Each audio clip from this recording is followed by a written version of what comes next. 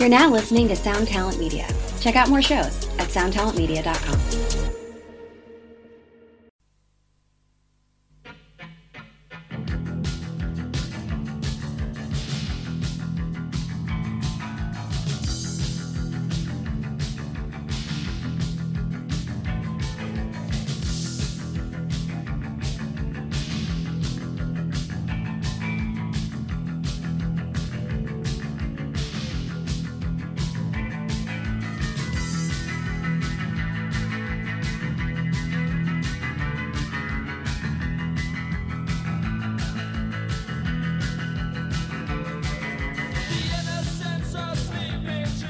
One, two, and welcome. Yeah, thank you. Welcome to Axe to Grind. I'm the King 810 apologist, Patrick Kinlan. I'm Bob. I'm Tom. And joining us today. Oh, say it again? I'm Pat. What's up, Pat? How are you? I'm doing well. Hanging in there. All right. Before we get started, I just want to say that's a joke, but it's also real. I watched a complete King 810 live from Bloodstock last night, where I spent the entire time, and I actually like some of this band's music. No apologies, but I spent the entire time trying to figure out what was going on, because it's the drummer, guitarist, and vocalist on a massive stage. And so the whole time I'm like, look, I don't understand everything about production. I know many bands use backing tracks right now. What the fuck am I looking at? There's no bassist, there's no second guitar, and a lot is happening. What is going on? The rest of the band probably can't leave the country. That might be true. Actually, the two dudes that were up for felonious assault are the two dudes that were there. Oh, weird. So let me one up that. Let me one up that, because I don't watch many hardcore videos or whatever the fuck King 810 is. But I did spend like 15 minutes mouth open watching the Misfits with Zoli at the Masquerade, like whatever, 2002 or 3 or whenever the hell that was. Yeah. And it's surreal. Bands are good. All right. If you weren't looking at it, if you weren't watching, it's like it doesn't sound bad. Like Zoli can sing and he hits all the notes, and it's not like he's totally fucking it up. He's singing the songs. It sounds okay. But then you look and it's, Beach Bro like with bleached hair. No, Beach Bro, blonde hair, but he does have a Misfit Skull, like sleeveless cut tee. Oh no! It just looks odd, and they play the songs a little weird. I want you guys to guess. Let's do round the room. Start with our guest, Pat. How long do you think the set was? Oh man! Stab in the dark. I don't know. So before I have to preface it with my recent Zoli watching, which was. The Budapest My Love song. Yes. Has anyone? Hold on. You shared that. I shared it with the gang.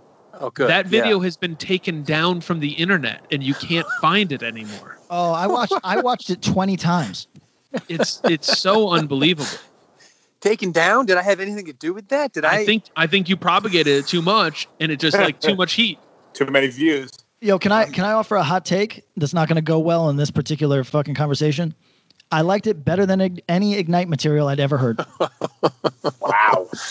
Damn. Budapest, my love. I mean, don't get me wrong. It's a great song. But my brothers, though? Come on, man. Yeah. I gotta wonder if Zoli gets down with old Viktor Orban, because that video makes it seem like he's just straight up Hungarian again. Yeah, it does. My favorite part of the video is when he walks past the bust, the statue, just the head and shoulders, and just does like a tip of the hat nod at it. Yes, it's great. Is that like a Hungarian? Like, is that what people in Hungary do as they walk past the statue? Like, what's going on here? Here's a question. So I found some photos of me where I looked beefy, and I was very proud of myself. And we saw.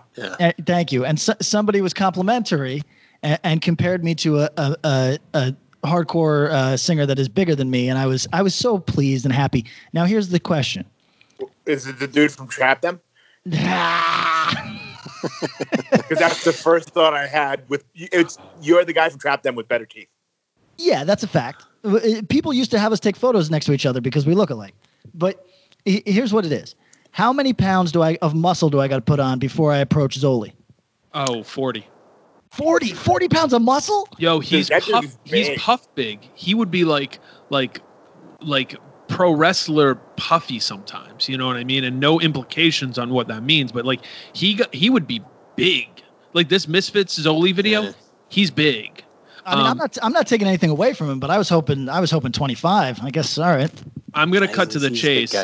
They played for an hour and 54 minutes. Oh my God! Not surprised. Not surprised. I was gonna say an hour 20, so they really went for it. Give you a lot of bang for the buck. Wow. Yeah, bang for the buck, guys. All right, so we'll probably talk a lot more about King 810, Zoli, and the Misfits today. But before we do, let's give a big shout out to our sponsors. Today we are going to start with closed casket activities. Let's do it. As we mentioned, a lot of stuff in the pipeline. You might be able to guess some of the stuff coming out because of Banshee's announced signing, but there's no announcements of records. For right now, what I'm going to tell you to do is to go to closedcasketactivities.com. Tom, what's the code you're going to want to enter? Extra grind. And Pat, what do you do with that code? Well, there's two of us. I'm going to say spell it out. Yeah, that's good. And buy the Gulch Burning Desire to Draw Last Breath / Demolition of Human Construction 10-inch that Closed Casket didn't put out, but is available for mail order through them. It's the recorded output so far for Gulch, the studio stuff. I think it's really good. If you like what you've seen live, if you like that live on Extra Grind set, go check it out. Obviously, they're going to have some more material at some point in the not too distant future. So give it a start there. And then we're going to look to upgrade your wardrobe a little bit. Patrick, you're a man of the Capital District. That's a fact. South Troy against the world. You were on the wrong side of the river for this, but we're gonna make an exception. Closed casket army hoodie. What do you prefer, the green or the black with red and white ink? Which way you going? Oh, is this like a loyalist versus what's the other faction in Northern Ireland? I don't want to get myself in trouble here. So you're Italian. You don't have to worry. Yeah, you're like an Italian. You don't worry about it. Okay, that's a fact. All right. So before I go any further, as you stated, but I'm going to reiterate, I'm from the other side of the river. And have no claim to Troy at all for the remaining Troy Corps people that take it very seriously. Might ride up on you on a dirt bike, sure. Yeah, might ride up on me on an execution style decaled dirt bike to hurt me. I'm going to say I'll go with the red. Okay, I like that one too. See, I thought you'd go green, Pat. I feel like you're like a drab colors kind of guy. I am a drab colors guy, but every time that I wear something a little bit more vibrant, people compliment me, and I'm getting old. I need all the compliments I can get. Pop. Yeah, I got it. What can we like? You might need to move back to upstate permanent so we can start the Schenectady label and start repping Schenectady. Fuck. We'll call it Riley Core. So thank you to Closed Casket. Check that stuff out. Obviously, we'll keep you in the loop as we're allowed to, but he's got a lot of great stuff. Let's swing over to one of our other sponsors, Run for Cover Records. Massachusetts, Pat.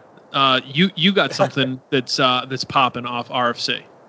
Yeah, I am an actual fan of the new Elvis Presley record. I think it's called Depressdelica. Yes, something like that. Yeah, you're right. Is it Depressdelica or is it Depressedelica? Depressedelica. I don't know. I'm gonna leave it open for the masses. Okay. The record's good. Starts off strong. Track 1 is a real heater, and I would say it finishes strong as well too. There's a nice little decline, not in joy or level, but like in mood towards the middle, and then it kind of crawls out. And I think it's the second to last song. It's called "Let's Break Up the Band." Okay. And he's speaking quite literally, I believe. I don't know, but nonetheless, I like the guy's lyrics. It's hard for me to find lyrics that I like these days. That's not like throwing shade on what people are doing, but I just it really needs to connect with me. And there's some like real true beauty lyrics in there, and the record's good. I don't know if I'm new to slow to discover old Elvis here, but he's been doing the damn thing since 2012. I first heard one of his records in 2014, 2015. So I don't know how too far behind I am, but I don't know. The record cover has him looking like Jesus on the cover. So it's a good cover for sure. Yeah, he looks like Budweiser Jesus for sure. Yeah, I don't know if it's like his last record. I got a real this seems like the end of the road here release. So thinking about the artwork, I was like, damn, this is a great way to go out. I'm just gonna let the public think I'm Jesus and then peace. I think that first song is actually very good, and is a little different than a lot of the material I've heard from Elvis Presley. So this is a cool record. I think everyone should check it out. Great recommendation, Pat. We're going to go to runforcoverrecords.com. Massachusetts resident. You're going to enter what promo code? Axe to Grind. And LA refugee. What are you going to do with that? I prefer displaced persons. You're going to spell it out. Thank you. Spell it out. We didn't get to hear Kimlin sing the Get Up Kid song because usually we do the Mass Pike. Swing out the Mass Pike. I know. Yeah. So, fellas, do you know what this word is tough for me? Misericord. Do you know what a misericord is? I know what misericordia is. No. So Tom, Misericordia we know as the Damnation record, but you're a vague Latin speaker. Do you know what it means? I'm a vague Latin speaker. That's new to me. We established this last episode because you could pronounce Umbra Vitae. Oh, because I went to law and me and Patrick were like having a hard time. I said, "Can I have help?" And Pat said, "No." Yeah. You went to law school. You had to learn at least the roots for some of these. That's true. So, misericordia, so far as I can tell, just means mercy. But misericord is a device. And I learned this last night, and for some reason the Elvis Presley thing reminded me. It's a long, narrow knife that is meant to go in the eye slit of a knight's helmet. So if he is grievously injured, this is how you quickly end his life. Wow. Yeah. Nice medieval mercy behavior. So thank you also to our other sponsors, Death Wish Inc. and To Live a Lie. Support all these labels. It's a good time for that. A lot of people forget that small record labels are small businesses, and obviously we all support that, especially in times like this. So, all right, let's get into it. Yeah, we got nothing but time. Go home, stay home, listen to records. It's great. Yeah, and shout out to Run for Cover, because I don't know if you guys seen this. They've posted a few pictures of it, but they're sending people extra records when they order, kind of as a hey, we really believe in encouraging people to stay inside and stay safe. Since you ordered a record, thank you. Here's another one. So that's awesome. A fucking cool move. That's very cool. All right, so what's the mood of the room, Pat? Guest Pat. So for clarification, we'll have Patrick, Mr. Displaced Person, and Pat, Massachusetts. Is that cool? Sounds good. Sounds good. All right. We got anything interesting to talk on? Anything popping in the world? Because I have a couple relevant questions I wanted to drop to our guest before we get into just our normal this and that. I mean, everything is COVID. Everything with bands doing their desperate effort to stay relevant during a time where people's minds are anywhere else. So, I have a good question that we may have to take out depending on Massachusetts Pat's take on it. Oh, okay. I love that kind of stuff. If it means we might have to edit it, it sounds good. Yes. It's nothing problematic or anything. So a friend of the room, David Anthony, worked on the bio for the new Fiddlehead record. Oh, yeah, that guy, yeah. That dude. I'm sorry, I'm just terrible with names. No, of course. He's a great dude. So I guess, I don't know how this stuff works, but like usually like I guess they send like kind of like a questionnaire before the person gets on the phone with you. And apparently you had a very interesting take on the Dropkick Murphys. I don't know if you're comfortable speaking that out in public. No, yeah. I actually try to make it as public as possible. All right, let's hear it. I mean, I'm of the belief. So when I started going to shows in Mass, 98, 99, like the Dropkick Murphys were like a pretty big thing, but totally locally. I think, when does Do or Die come out? It's like 98. Yeah, I think so. It had to be 97, 98 because I remember the new singer came on in 99. But whatever it was, they were, like massive to like anything punk related. And from my understanding, they came up in all ages venues throughout the Boston music scene. And that's where their notoriety came from. Then they caught the attraction of, I think, what were they on, Epitaph? Is that? Yep. Yeah. Hellcat, which was like a subsidiary. Right. And then, I mean, that jet-setted them into the great notoriety that they enjoy today with Martin Scorsese films and, Mark Wahlberg references and, good for them. Congratulations. Arena Rock, yeah. But like, fantastic to, get people together, blah, blah, blah. But Boston has, and just Massachusetts in general, has like always suffered from like having no venues to play. And, which is cool to have that slight desperation. But like, I'm of the belief, my theory is that a music community thrives when it has like a dependable venue to go to. I think that there's a historical argument to be made that like some of the best scenes throughout the 80s and the 90s, they're, if you kind of look closer, like those scenes were like very much so revolving around like one or two venues within the area that were, pretty consistent. 100%. So, like Boston, like at least from the 2000s on has like always suffered from venues. Now, one historical factor to consider. Do you guys remember the Great White Fire incident?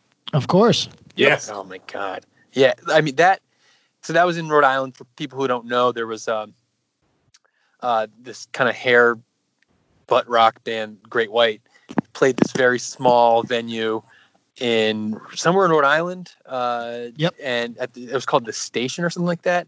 And I mean, the venue was extremely small, but they had pyrotechnics in this like classroom size venue, and horrible tragedy emerged. And there was a terrible fire, and the reports of like people's like skin just like melting off. People couldn't get out.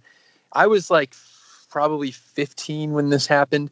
And what that did for all music venues was it just completely like shut everything down. If you wanted to play like music in the basement of there used to, in New Bedford, there was like in the downtown area, there was a boutique that allowed people to play shows in the basement of the boutique.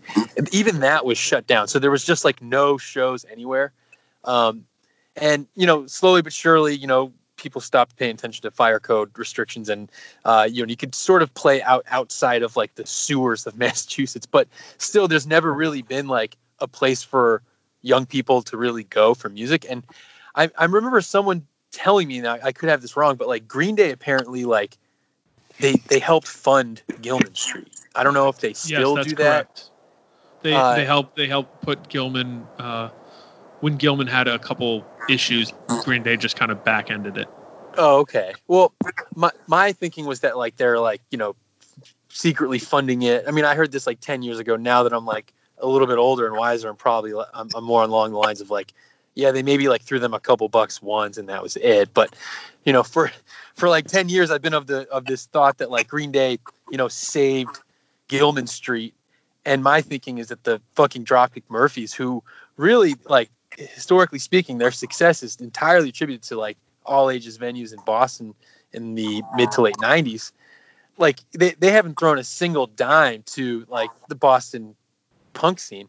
And I don't know, like, not that they owe anything to that, like to anybody, but I just think that would be nice if they did. I don't really give a shit, but like at the end of the day, like, I've had a couple run-ins with that band, and they seem like nice gentlemen. Ken Casey seems like a nice guy. We just record, like when we were recording the last Fiddlehead record at Q Division, and Dropkick was recording every day there too. And I don't know. It would just be nice if like a little heat went on them and then they like opened up a venue, but none of that really matters anymore at all anyway, because, live music is just completely dead. And if not dead, it's when it returns, especially hardcore, I just think it's going to be unrecognizable to where we see it now. It's going to be very interesting on the comeback. So this is our plea to Dropkick Murphys. Is that what we're saying? Yeah, that's why I'm on tonight. Thank you for having me. So we're going to take some call-ins. We want everyone to share your thoughts with Dropkicks. 1-877 Irish Boy with an OI. This is Ken Casey. Ken, you're on. Let's go. Behind Fenway Park. Ken from Revere. Cocksucker. No, I mean, what you said isn't wrong, though. Massachusetts and New England has been dry on that shit for a long time. And I mean, when you look around, because it's not just like, so Green Day definitely has helped with the Gilman thing. I believe D4, Tom, you know this story better than I. D4 sued Green Day. Money. Yeah. American Idiot was a ripoff of a Dillinger 4 song. They took the money that they got in the lawsuit and opened Triple Rock. That is sick. It's fucking cool as shit. Yeah, we played there. I played there. The venue's awesome, and there was tons of fucking young kids, and that show was nuts. So I mean, that's the gist, is the idea, like a venue. Certainly, if you have a steady venue, it enables things to happen. It enables music. It enables a lot of really cool things. Especially all ages is the way to go with that shit. All right, so my two questions, and we'll throw these around. One, what do you prefer, the Breakdown 87 demo or the Raw Deal demo? Probably Breakdown, I would say. Thank Jesus. All right, thank you. It's just got a little more grit to it. Yeah. It feels a little more like, I don't know. Feels a little more like ignorant. I guess. Yes.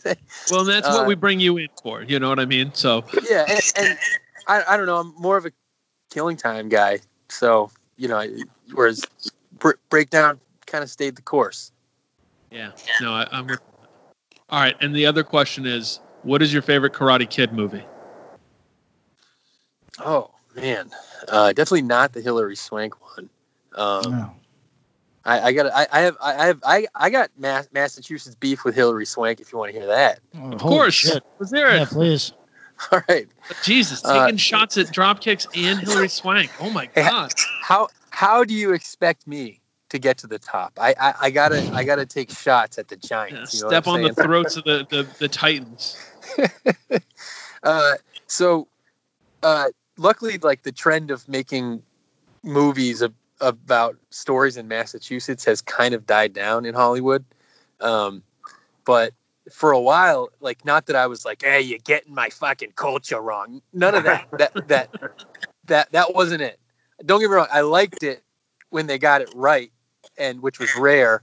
But I don't know. I thought The Fighter was pretty good. I don't know if you guys saw that one, but I thought that Christian Bale, who people give a lot. Remember when Christian Bale got a lot of shit for yelling at like some guy that was a lighting tech.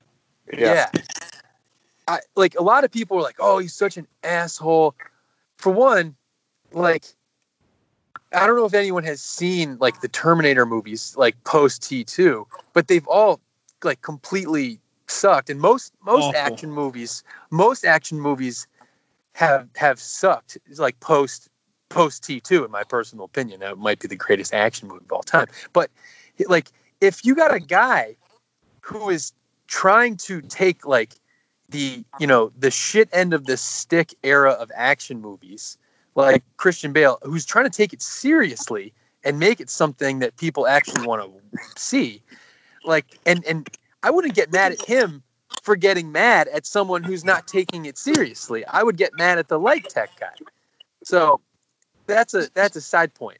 Now, Christian Bale, when he did The Fighter, like, he really like it like, having grown up in Massachusetts and around the New Bedford area, knowing the likes of New Bedford and the similarities to Lowell.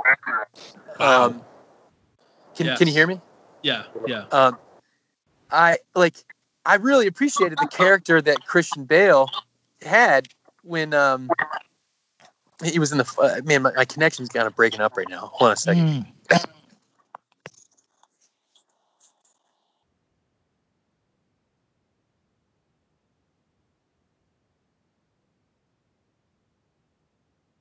So you guys aren't interested in Bloodstock? Is that what you're saying? Hey, can you hear me? Yeah, we hear you. Okay. All right. That's a little bit better now. Yes. I'm Pat. I'm sorry if you're gonna have to edit all this. It keeps cutting in on my phone. No, do your thing. It's all good.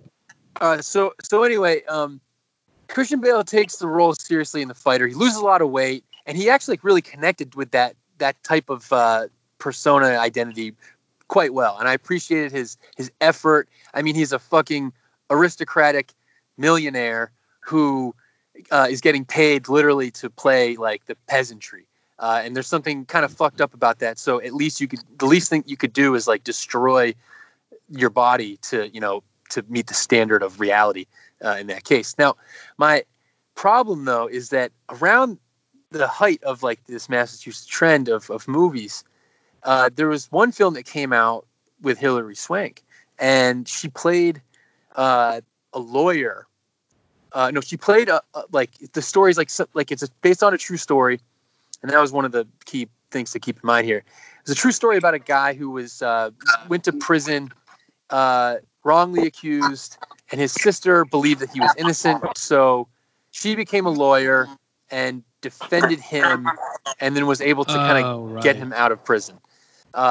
It's a true story apparently, and Hilary Swank jumped on that trend, but there was a big problem when they were making that film, and like one of it was that like the person who was murdered, the family of the person who was murdered was like uncomfortable with the making of that film, and apparently like Hilary Swank was either like an asshole to that family, or like didn't reach out to them or something along the line. She did something discourteous, and the acting job was bad. The Massachusetts accent was bad. It was all trash. Therefore, I will not choose the Hilary Swank Karate Kid film as my selection. Wow.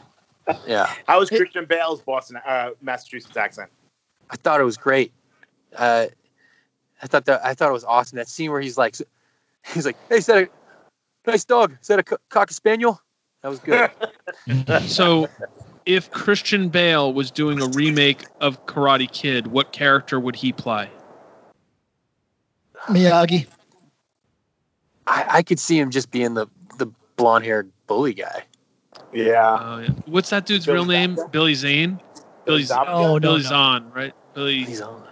No, Billy Zane's not an Karate Kid, is he? No, Billy Zane's not. No, what's that dude's name? The blonde guy. Billy Zabka. Why isn't anyone hearing me? Zabka, there we go. Was he in did anyone see that other movie, Just One of the Guys? Yes. He was in that. Oh yeah. He played a bully in that one too. Good bully. He rocks. Love him. And he's all in right. Cobra Kai. Yeah. The YouTube program. We're gonna start doing like low key ads where it's like, oh yeah, why are the guys on Hexagon just talking about these YouTube shows so much for like 3 weeks in a row? Why are they constantly pumping Mike Bloomberg? Yeah. I just think he's got some interesting things to say, and we should give him some time. All right. Pat, one of the things we thought would be fun to do with you was to just dive into our mailbag and answer some random questions and kind of let the conversation spill out. So, let's see. Let me find one right now that works. Let me ask Pat a question real quick. Go for it. Off the top of your head, Pat, we do these year in hardcore episodes, and we got one coming up. What is your favorite year in hardcore if you had to guess? Oh, that's a great question. It's a very nerdy question because it requires you thinking about the release dates of albums that you love. But I'm curious about everybody's answer now because the answers that I'm coming to doing these episodes is surprising. Man, well, I love those episodes because when you find out that a record was actually in one year, not the other, it just kind of makes you scratch your head about the history of it. Yes. Here's the thing. Like, I definitely, in my lived experience, it's hard because usually usually it's like it's a time after the record comes out. I don't know. Off the top of my head, if I had to guess my favorite. I mean, shit! What a great question. Okay. I'm gonna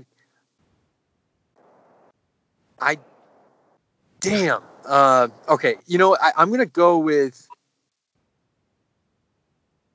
I just think 85 is an interesting year. When does 85 seems really interesting? That's like, I mean, I think that's when like Stephen Blush said hardcore died or something like that. But like, I don't know. I think that you get a lot. You get a lot of early stuff dying, and then like some really bad evolutionary decisions, and then some really great ones. Yes, and then a new wave of stuff about to explode. Totally. I just because you get the Embrace record, and doesn't Can't Close My Eyes come out in 85? Yes, I think so. It's 85 or 86. I think it's 85. It comes out before Uniform. It comes out before Screaming for Change, which is sort of mind blowing to me. Right. Did they know? Did YOT because I know that Uniform Choice had actually existed for a long time before, like Scream for Change came out, but did anyone give a shit about that? Like, on the East Coast, did anyone really care about that rendition of Uniform Choice, or was that really just West Coast love? I mean, I think, from what I understand, Screaming for Change was held up a lot, so there were tapes of it circulating, kind of thing. Yeah. So I think people really fucked with it, and that made it so that when Uniform Choice did eventually come to the East Coast, people cared. But anything, like there's the early Uniform Choice stuff that just no one really cares about. Pre-Dubar Uniform Choice, really no one cares about. But yeah, no, I think that was one of the ones when you talk about years in hardcore that I was like, wait a second, because Can't Close My Eyes did come out in 85. It's like, how did this come out before that? Because I associate Uniform Choice with this weird like half-step wave between the first wave of American hardcore. Yeah, right. Like it's kind of like Uniform Choice and 7 Seconds fall in this little wave here. So it's interesting. Yeah, no, 85 is a good year. That was one of the years that was going through my head because you have all the DC stuff and kind of like the rebirth of DC. You have the Northeast stuff is starting to get interesting. Boston's in a weird spot right there. I think this is full cock rock Boston, but Slapshot comes next year. Like 86 is back on the map. Yeah. That's got to be my favorite year, like just because of the interesting history that has taken place then. Because I mean, for all intents and purposes, hardcore could have just straight up fucking died right at that year. It could have just been like a thing that didn't continue on, but it did. So that's interesting. Now, whichever one of you is causing this horrendous feedback in my recording, I'm going to urge you to stop now. And I have a follow-up question for Pat Flynn. Yeah. Do you think, how's your fitness right now? Oh, man, it could be better. Do you think that you could do a wall-assisted handstand where you put your shirt on? While you're doing the handstand?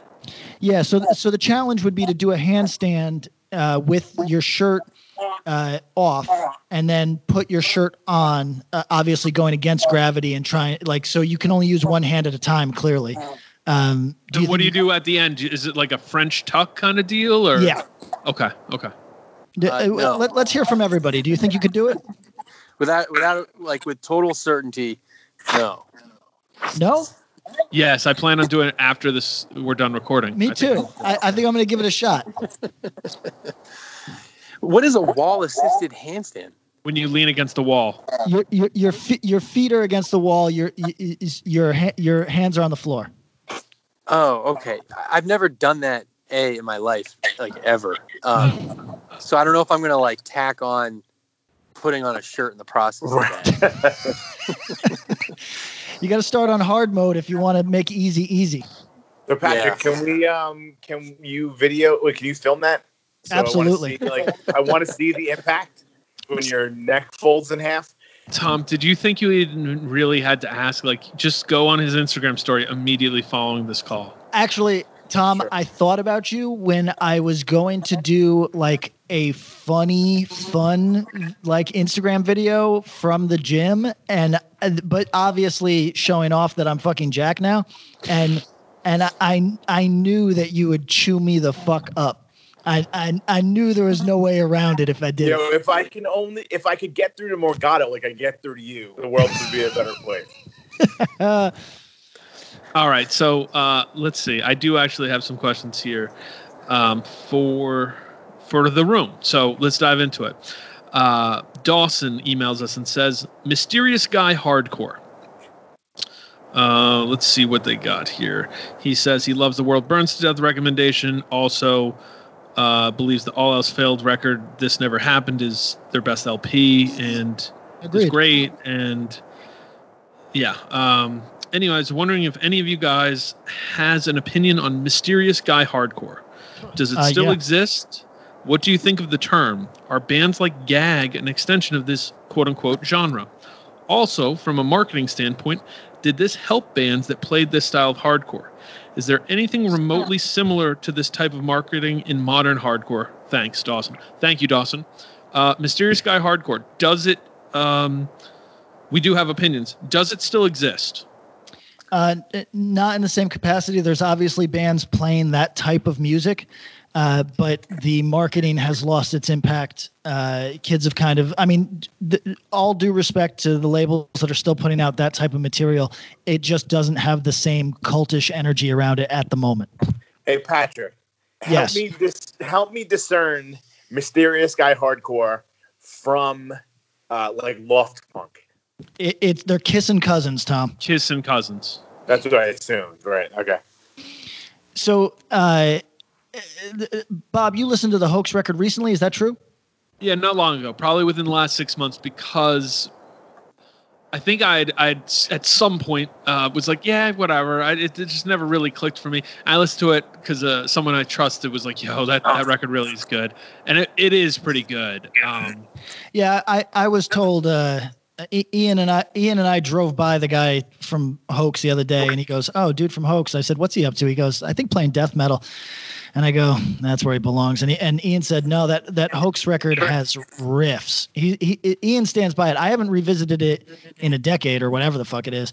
But to me, they were the Johnny-come-latelys on the aesthetic of Mysterious Guy. Anyway, Mysterious Guy was tired by the time that they arrived, and then did their full like dollar store fucked up sort of thing to the aesthetic. But I have infinite feelings on how bad this genre sucks a dick. So save me for last. Save me for last. All right. So here's the thing that I'll say, and then I want to get Tom and Pat before we get back to Patrick. Mysterious Guy Hardcore, when it started being a thing that people called it certainly is a derision. It's like it's people kind of shitting on it. I think in the same way that Amazing Core is kind of like being like, yeah, it's Amazing Core.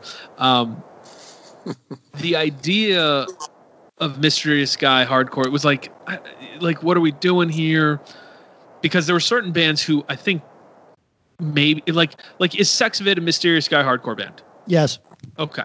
So like that was a band I liked. Saw them live they were more fun than the records I think let on. And it wasn't like, but it didn't feel like cool club shit. I saw them in a small room in Santa Ana, not because it was like, hey, cool, this is where they're playing. It was just like, this is where the person who booked them could book them.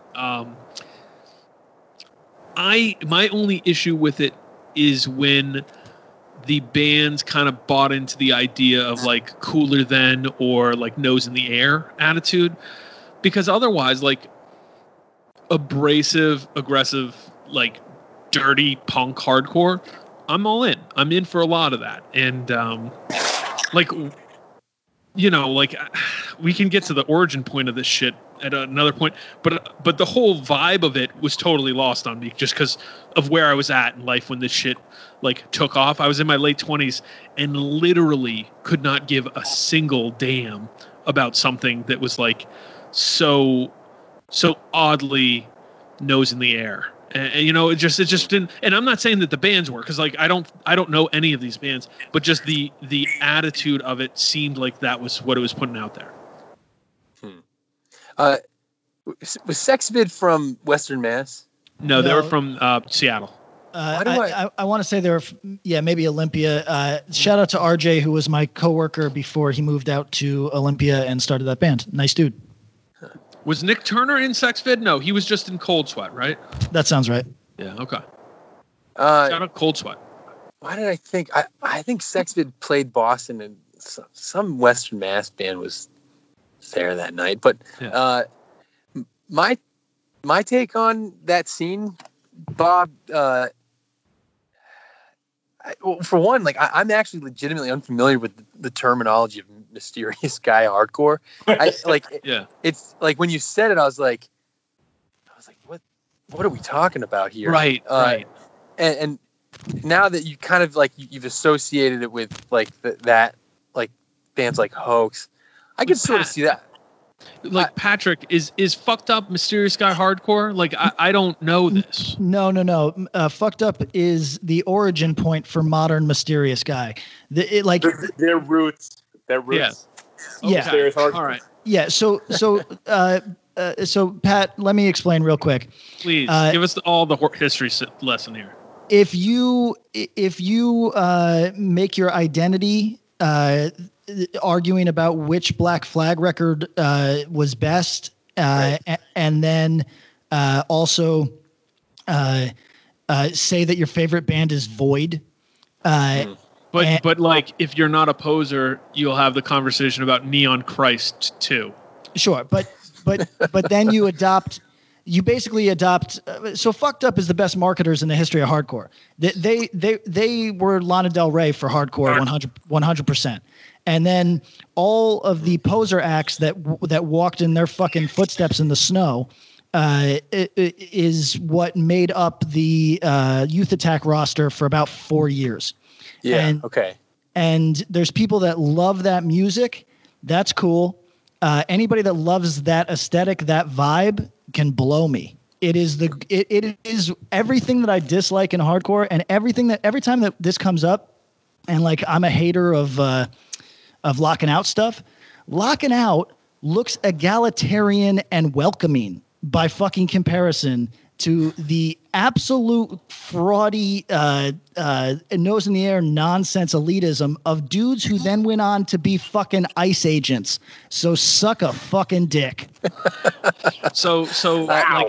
Like I was checked out because a lot of this stuff is the kind of musical stuff that I would have been into, but it wasn't clicking on my radar at the time. It was like a time when it's probably one of the times I was most not plugged into newer bands coming out. So I'd see stuff and it's like, yeah, oh, I saw that band Squirm. I had the record. I think I ordered it. Yeah. Okay. Squirm's the Western Mass band probably. Yeah, okay. They play with Sex Fit at this show. Yeah, okay. Yeah. And like I actually got the record and thought, oh, this is all right. And I saw them live and it just, didn't kick it for me. But I wasn't like offended by any of it. But I remember hearing this term and I like much the way you said that, I was a bit confused because I'm like, well, I fuck with Fucked Up a lot. Like clearly, like that's a band I really ride for. And there's other bands of this that I like, but this feels different now. So here's a question. Since I'm with Mr. Flynn and I don't totally. So this was like, this term was used like with derision. But Tom, let me jump out. Yeah. So it was used with derision and then soft adopted by the people who were being derided. So what I mean to say by that is it's one of those things where you're like, mysterious guy, there's no such thing. Like that's something that somebody that is into mysterious guy would say. And it's like a word game where like you get accused of something and you soft admit it by adopting it yourself. It's like Scrams to some degree. Mm-hmm. So are there going to be bands called like Door Guy Hardcore is going to be a thing soon? One can only hope. I remember when, well, for one, like I remember when Fucked Up first started playing, and I was like, oh, this is cool. I like their aesthetic. I remember it reminding me of like Crass and kind of like anarcho Oz Rotten light renditions and being like, all right, that's cool. I get it. It's a little bit more. It's like a refined World War II era aesthetic. And I remember being like, all right, fine, whatever. And then it seemed like it just became like the complete trend and norm from like 2003 to 2011 or something like that. And I remember when Hoax started playing, and I like, see, when you said mysterious guy hardcore, I thought you were making a reference to something that like my friends and I used to refer to, like when bands would have a singer that's really crazy. Oh, that factors in. That factors in. Right. Yeah. So like, I remember seeing a video of Hoax, and I remember being like, is this like a really crazy band? And then I listened to the record and I was like, oh, you know what? There's some fucking riffs here, and the lyrics are cool. And you know what? Like, people, like, it looked like people were going after them. And the thing I hated roughly about that scene was that it didn't seem like anyone actually was like there to mosh. It was really like a place to just sort of like drink a Pabst Blue Ribbon and just kind of like silently remark on how cool you feel. And I just sort of remember being like, I'm getting older. I don't have the time for it. But there were like, I remember Hoax seemed to always have like a really great reaction. So I guess my take on it is pretty, it is more like, it's not my thing, but I could see, I don't know, if you got riffs, you got riffs, and the people are going tracks off, are tracks, great. Tracks are tracks. But like, if you're this kind of like fake post fun like stage of being in hardcore, and like that's enough. Just keep walking. You're boring everybody, and that's really more on like the crowd than the bands, I would say. For sure. I think it's like anything. I blanch at the idea that you could call Mysterious Guy hardcore a genre per se, but it certainly had a moment where like this was being this label, and like anything, the really good from that was just like legitimately, oh, this is really good. And then there's other factions of it maybe are just leaning into the aesthetic or like vibe value, and take it or leave it at that point. I've known people who like that era, like that mid era, because I think a lot of that, and Patrick, correct me if I'm wrong, that's the era of Youth Attack that really like sticks something in your ribs. Is that right? Yeah. it's honestly like dudes saying like, "Hey, I don't know what you're talking about. This is just raw punk." You know what I mean? And you're like, "Oh, so you're like a total clown." You know what I mean? Like, it's this stuff is like almost triggering for me, as you can probably tell from my level of aggression here. I hate it so much that somebody that is fucking like floating through a culture would attempt to be a gatekeeper within it. There's almost nothing more offensive. Like I don't give a fuck if you give a fuck about hardcore. Like live your life. It's got nothing to do with me. But like if you're around for 2 years and during that time you want to be the fucking police, you and I are going to have a serious fucking problem. So that's what these people were to me. It was like taste cops from people who are now probably listening to the literal band The Police and haven't listened to a hardcore record in the last 8-9 years. So again, live your life. Nobody's mad at you for moving on to different parts of your life. But if your effort when you are involved in something is to control it, you fucking suck. I can get by that. All right. William asks, question. This is what we get every 6 months, but it's been at least a year since we've answered one, so why not? What's your guys' opinion on non-straight edge people wearing straight edge band merch? Like, I've always listened to bands with straight edge messages, despite me not being edge, and I've always wondered what bands think of stuff like that. Do they care that a non-edge dude is repping their band while possibly enjoying a beer? Or just stoked for the support regardless? Or is it a non-issue and I'm just worrying about dumb shit? Possibly a dumb question, but I'm curious about what you guys think. And he says some nice things. Thank you, William. Well, one of us has sold more straight edge merch than anybody in human history. So so let's defer to him. So I'll talk about it. All right. I guess we're going to have to call up Porcel. Yeah, I was going to say secretly, you guys don't know about Pat's investments in True Till Death merch. So, I don't, guys. I say go for it. I think it's. I think it would be super, super cool to not wear like even just rep a shirt that says like Boston straight edge and not be straight edge, but to wear a shirt that says I am straight edge and then to actually not be straight edge. That would be fascinating because it would spark a little bit of life into a very boring issue. At what point during COVID crisis, like what month do we hit where straight edge rules are no longer on for you, Pat?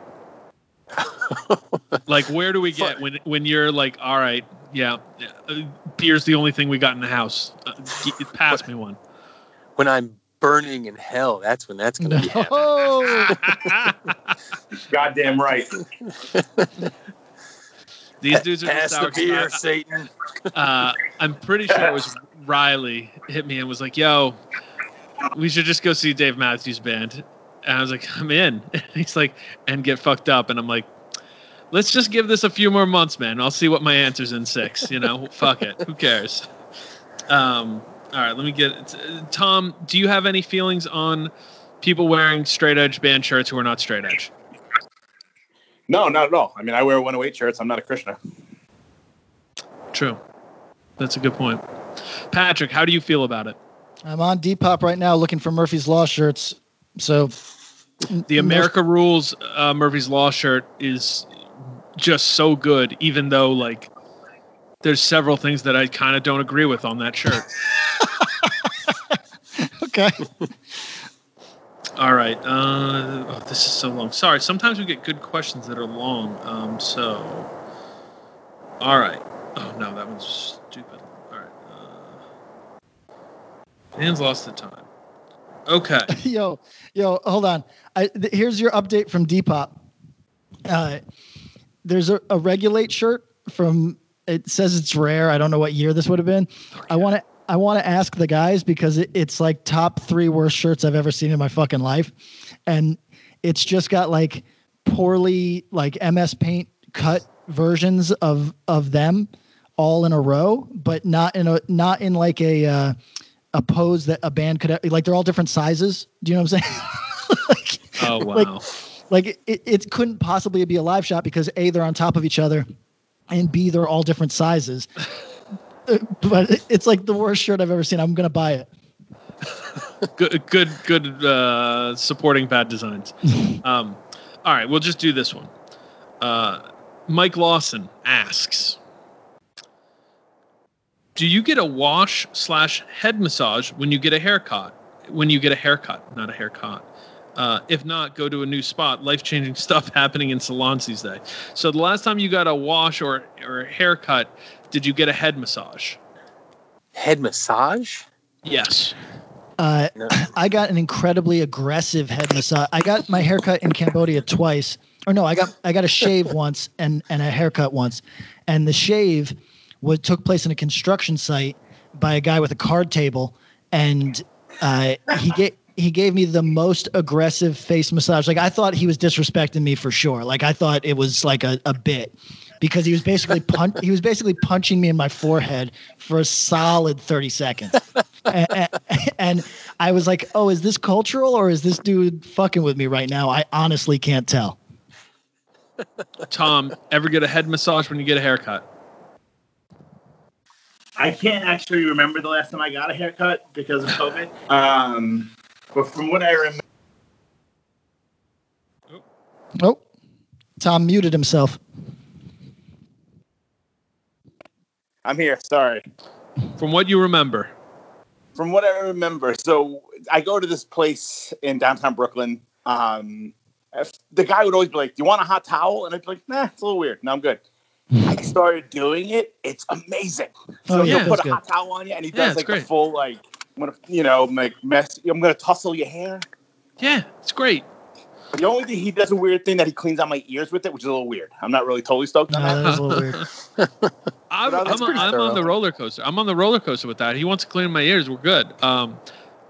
Head massage with it. I'm literally never turning down. Now, you have to have smelly hands for me to turn down a head massage. Like, they could probably be even a little dirty, and if you're good, I'm good. But if your hands smell bad, I'm out. That's the only reason. No smokers, please. What about you, Mr. Flynn? These COVID times we live in have kind of reminded me of just being the kind of, not neurotic, but I'm not like a hugger. Yes. I am a handshaker before a hugger. And for years it was like, oh, that's weird. Like, why won't you just give me a hug? And I'm like, it's just not my thing. Maybe like my father was a lieutenant colonel. And I'm almost certain that like the level of affection that he offered me when I was a child was probably like, handshake driven. Like, oh, congratulations, you can walk, type of stuff.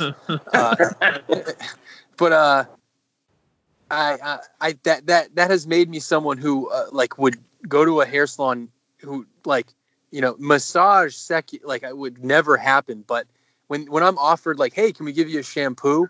It's like this like terrible existential crisis for me, where I'm like, oh my God, I don't want to offend you. Oh, and then it's like, wait a minute, do you think that I need a shampoo right now? Yeah. It's a real moment for me.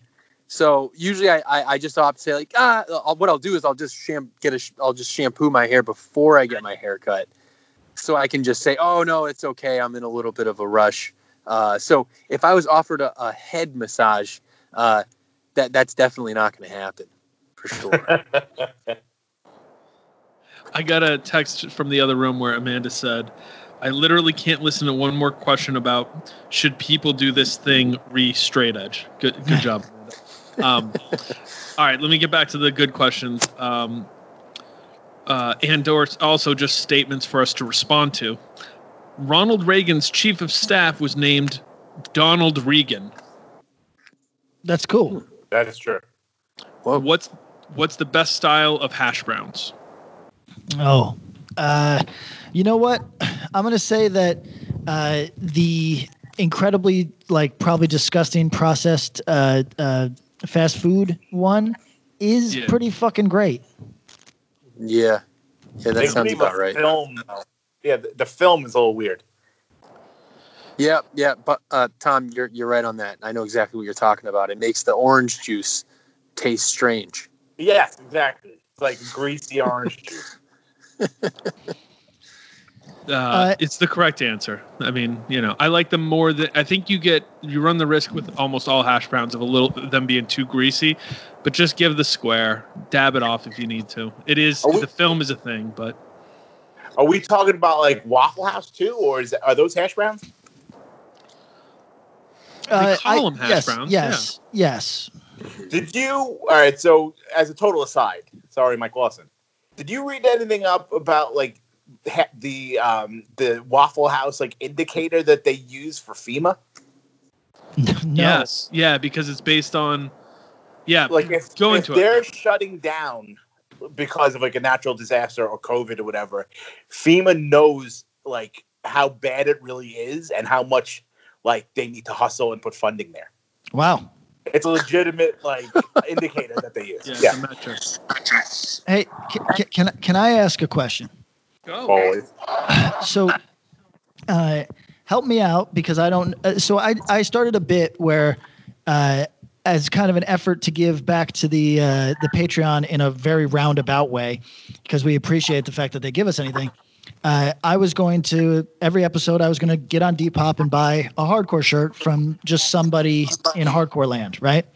And I haven't been sticking with the bit enough. What is shipping on a shirt? Because there's a Murphy's Law shirt that I just attempted to buy, and this fool who is less than 3 miles away from where I currently live wants $10.50 in shipping. Should be $5, $4.95. And then handling, $5 for handling. Yeah, it's first class. You throw it in one of the first class mail envelopes, and it's $5. $10.50. JC4344. Get your act together. I say walk to his house, set up a meetup. Yeah, that's good. I can do that. All right. The newest branch of our strong military, the United States Space Force, have camouflage uniforms. What color should they be? Blue and white. Space camo, like just like night sky, like stars and shit. Stars. Like the Orlando Magic jerseys, just like that, pinstripes. Oh, actually, that's a good idea. Just their uniform should be an Orlando Magic jersey from the year 2003. Yes, like exactly. A Penny Hardaway. Everyone gets a Penny Hardaway. Oh, that's a good idea. Yeah. There we go. There's a Guns Right rally in Richmond today, which you can see this is old. There's a man with a sign that reads, "Gun control is Jim Crow." Is there anything more laughable than the persecution complex of a 50-year-old white man complaining about his gun rights? We can go in on this a little bit, right? Well, Pat, I think, has reasoned different opinions than Patrick K. On gun rights? Yeah. Well, I'll express my gun rights here. Let's do it. You're running for office. Ding ding. Well, I got to start from a large context. What is the United States? It's a strange place that seems to be doing something weird for the larger history of human civilization, where people from all around the world are working with some type of social contract that they can all coexist together. In that context, and with that being relatively new for human history, I don't expect human beings to be like, oh yeah, we don't have anything to be fearful about each other. Especially when so when people say like the United States is is a group of just like fearful idiots. You got to put the history of the United States in the context of like larger human history. And now, does that mean that everyone should be strapped with a like high-powered military style like rifle that's going to allow you to kill hundreds of people within a span of like a minute or two. No, but I do think that there's, like more than like more reason than not for people to say like, I'd like to keep a gun for security. It's just, the United States is not like other countries where, there's a long history of like general like communal harmony between folks. So on that level, with all that said, I'm not Mr. like no guns for anybody, but I just kind of I fail to see the logic of the like ownership over like the type of weapons that are going to allow you to kill like 500 people in 10 minutes. That just seems kind of strange. And if the government does want to like, completely, overrun and create some like weird police state, then I don't think there's going to be much I can do about it anyway with my high-powered military assault rifle to begin with. So anyway, that's where I stand. Didn't think we were going to go there. Patrick, where do you stand on gun rights? Well, firstly, I'm going to purchase a handgun and I'm going to shoot whichever one of you is causing this irritating feedback that I'm going to have to work through during the editing process. I don't even hear it. Yeah, I hear it. It's some. I don't know what it is. I can't determine it. Anyway, what's my opinion? My opinion is I'm not looking for perfect points of comparison when I'm being hyperbolic, and neither is that person that said gun control is Jim Crow. When people say false equivalence, that is a misleading, idiotic effort to derail a conversation, because there's no such thing as a true equivalence. If there was, you would just say the thing that you're talking about. You're making an effort to draw parallels. It's not perfect. So do I think that that's a dumb statement? I do, but I also think that if that person's point is that it's unjust government overreach without the consent of the electorate, then, well, there's points of comparison. So there's many people who took real issue with PETA making the comparison between factory farms and the mechanisms of the Holocaust. I'm not one of those people, because it's not a perfect comparison. It's just a thought experiment intended to get you to see the parallels between those things. So is there an excellent chance that that person is a moron? Well, yeah, yes. There's an excellent chance. There's an excellent chance. However, likely probability. Yeah, a good probability. However, if that person, now the fact that he was white confuses things, because if that was a black man, I would say, oh, you know what? This person might now school me on the history of black gun ownership in the United States, which is a long history and has elements of it that are not really discussed. And you're talking about so this is the part that nobody wants to hear from me. You're talking about historically marginalized people who don't have a high incentive to trust their government. I can't think of anybody who is more justifiably armed. So do I think that this person is likely a moron? I think there's about a 99% chance. Do I think that their comparison is sloppy and inaccurate? Well, it's not perfect. All right. But that's about where I'm at. All right. So I wanted to – are either of you guys familiar with this thing, The Next 50 Years? No. It was released on November 7th, 1991. The Next 50 Years? Hey, David, check this out. Scott,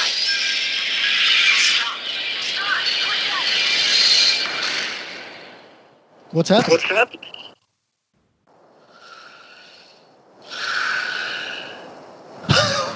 What just happened? Is someone watching porn? David Silver just saw his good friend Scott kill himself. Oh, wow. Oh, shit. Yeah. Bob, I'm glad that you brought that up because that's a real deal issue. Enough said, am I right? I'm just saying. Scotty. I mean, It was that was his name, right? Scotty. Scotty. Yeah, he dressed like a cowboy. he dressed like a Youth Crew 88 hardcore kid. Man.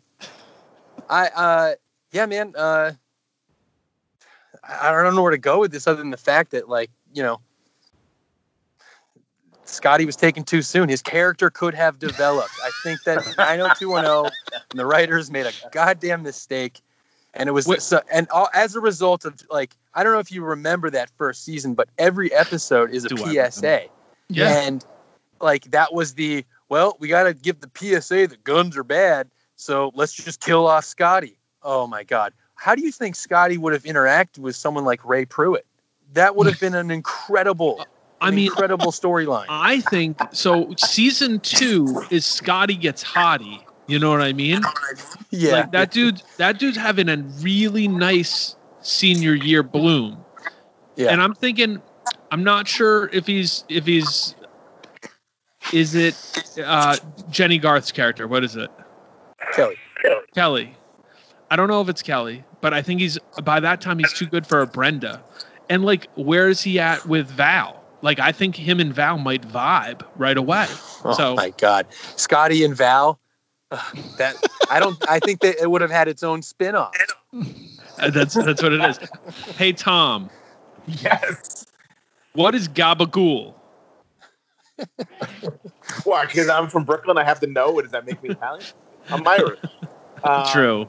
But I figured of the four of us, you would have the closest answer. Oh, no. Well, Patrick's the real Italian. It's some kind of, like, meat product or something. Is it like it's a spiced ham? Right. I was guessing. All right. It's spelled capicola, but God forbid if you go in and say that, you got to go gabagool. My father is #1 gabagool stan in North America. I grew up eating gabagool and Byzantine every fucking meal of my life.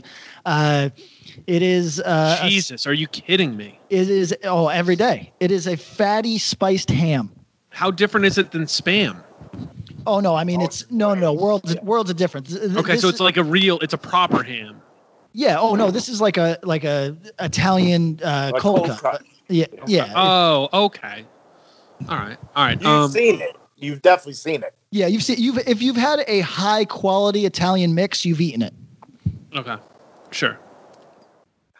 If 23% of the people in the hardcore census claim to listen to country, why hasn't anyone covered Alan Jackson's Chattahoochee?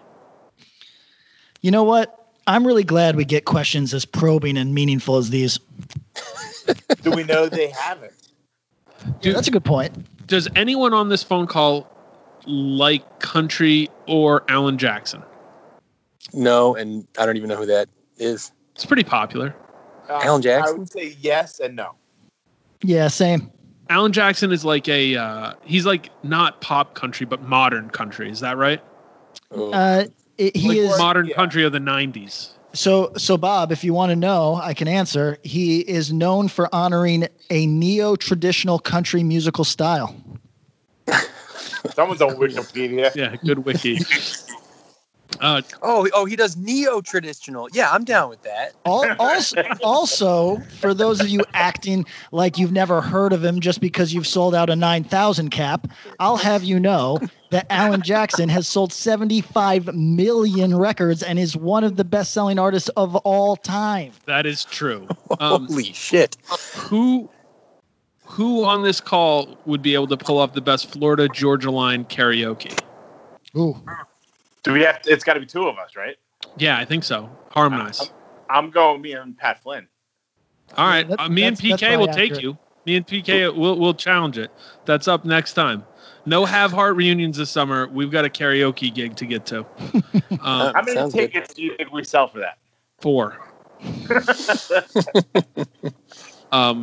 Top 3 Duke players based only off NBA success. Ooh. Oh, Grant Hill. Grant Hill went to Duke, huh? He did. Yeah. He did. He was on the good Duke teams with Leitner and Bobby Hurley. It's Grant Hill, Kyrie Irving. Yep. And that's a thin list. Not Jay Williams. Not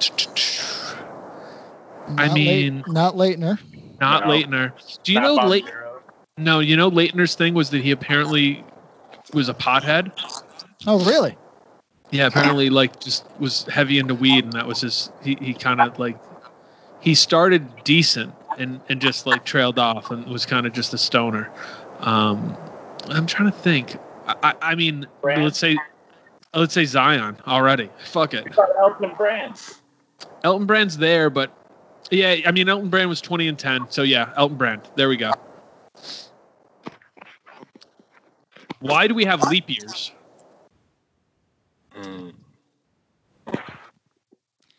I don't think anybody here is qualified, so I'm just going to say reptilians. Yep. I want to know, Pat Flynn. Pat Flynn. Yeah. What did we talk about last time you were here? Did we talk about Bold or no? What do you mean here? Like when I was on Axe Grind? Yeah. Did we talk about Bold? So I would like to know if you have strong feelings on Bold, because I threw a lifeline out to a guest recently, hoping that they would be my backup on this particular issue. And not only did they love Bold, but they talked about Bold the way that some people talk about Rush.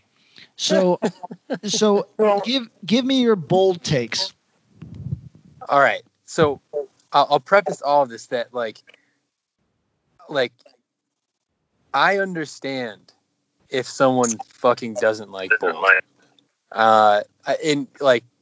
Sam Triple B doesn't like Bold, and I get that. You can listen to Speak Out, and you can with a cursory glance you can go this sucks. It's not that good, and then you can hear looking back and just sort of be like, oh, this kind of sounds like cock rock, boring guitar work stuff. I think that if that's the route you're going to take, I totally get it. There are other things to do in this life. However, when you really look, when you listen to Speak Out, some of that shit just sounds like the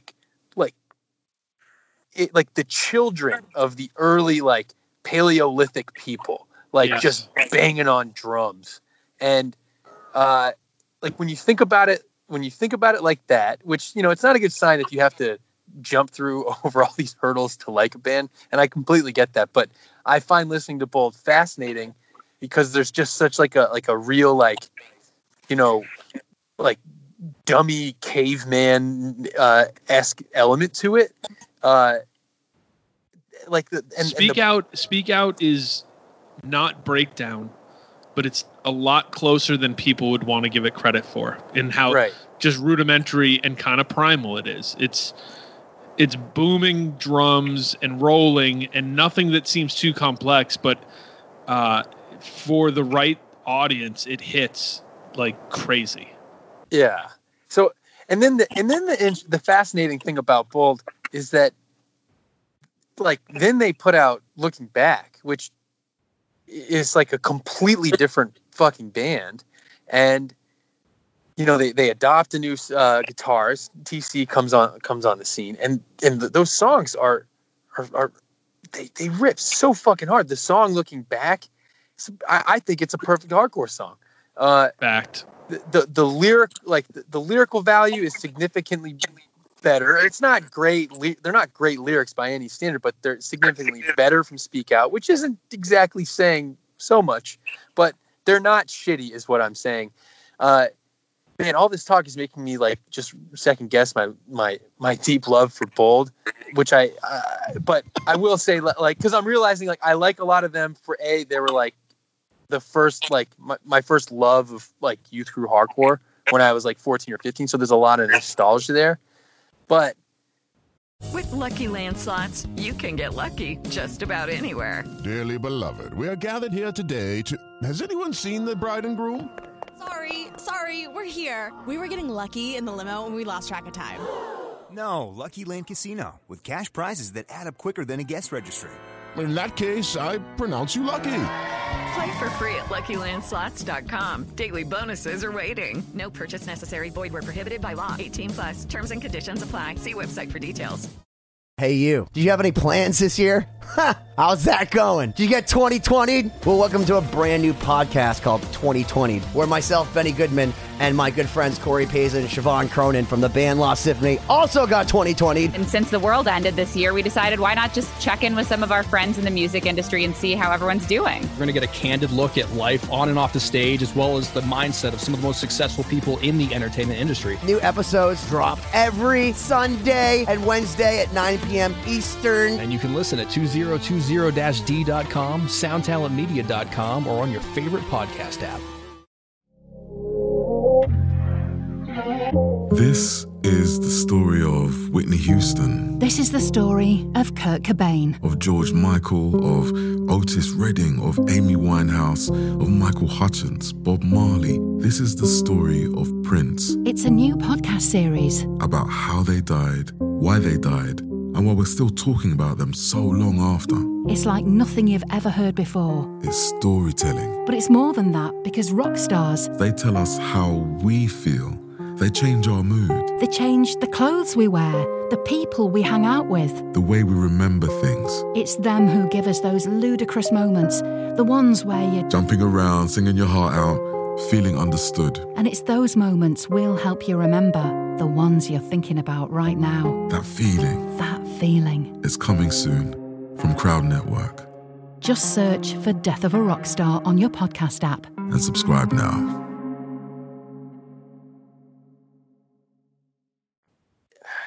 You know, it's just a fascinating little quip in the history of like the more Youth Crew era of hardcore.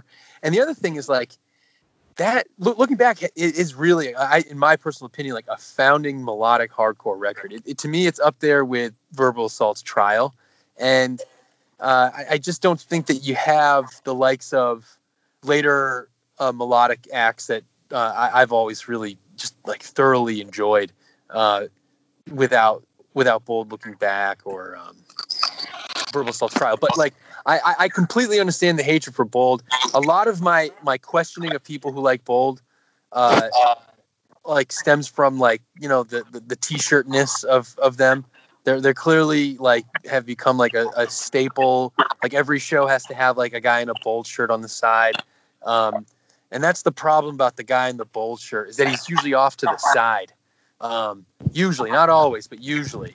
But yeah, I have a deep love for Bold, but I make no mistake. Like I understand why people wouldn't like them. There's a lot to not like, and I think that you got to jump into the context yet again to really like them a whole lot. And you also have to discover them when you're, 14 or 15. Do you hold that same belief for most Youth Crew as it is self-explanatory and in the name? Or do you think that I could get turned on the way that some dudes get turned on to death metal when they're fucking 33? Do you think somebody could get turned on to Youth Crew and appreciate Youth Crew at an advanced age? Or do you think that it has to be something you were exposed to early? You could also make a parallel here to Spiky Punk. Can anybody get into Spiky Punk as an adult? Question for the room.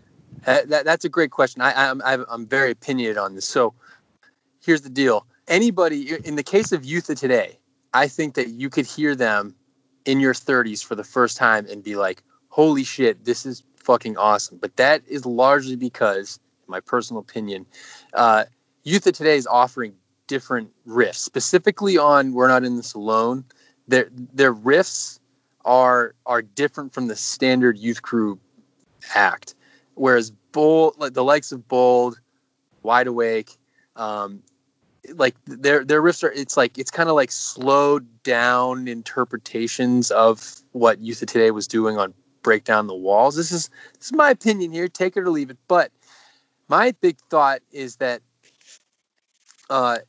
lyrically it is very hard to be in your 30s even having loved that shit, like worshipped that shit. I was kneeling at the altar of the Youth Crew. Yes. And it's very hard in my 30s to hear some of those lyrics. And I'll say again that, like, Ray wasn't like entirely devoid of cheesiness, but there are some pretty like lasting, timeless lyrics that don't really kind of make you feel embarrassed when you hear them back. Not all of them. Some of them are quite corny, but I would say like a whole lot of the Youth Crew catalog's lyrical content is a little cringe when you're hearing in your mid 30s. And I say that as someone who worshiped that. So I can't imagine hearing some of that having never loved Youth Crew. And, it just seems strange to, just sit down and then just throw on the X marks the spot comp when you're like 38 years old. I think looking back is not like an embarrassing, like youthful record. Yeah. I'm with you on that one. That like I said, you could play there for an adult and be like, okay, this is embarrassing. Yeah, I'm with you on that one. Speak Out is definitely going to be embarrassing for the 38-year-old who's never listened to Youth Crew. To me, I think it's there's almost the lyrical content, and like let's spade a spade. The lyrical content of a lot of hardcore, not all, and I don't want to say most even, but a lot, is pretty simple, and that's the intent, and that's kind of cool, and that's sort of the beauty of it, and like, I'll also say, to me, there's good simple and bad simple and every fucking variety in between. But at the end of the day, the Youth Crew stuff had a little bit more, like, it was a little bit more hearing someone tell you the way to live. And every second of my life past the age of 22 was a second where I wanted someone to tell me how to live less and less and less. Right. So that's a hard part. And I think, Patrick, I don't take you as a guy who has in your adulthood appreciated being told how you should be living very much. Is that correct? You could call it triggering. However, however, though, and I think this is probably true for all four adults on this phone call, in your teen years, and maybe it's from different points for all four of us, some of these bands that we're talking about, for a few of us, maybe it's the Youth of Today's and Gorilla Biscuits or whoever, and for others, maybe it's Earth Crisis or 108, etc. But there were some of these songs that informed the way to live and the way to think that here we are, and you still got some of those messages in your head. Oh, sure.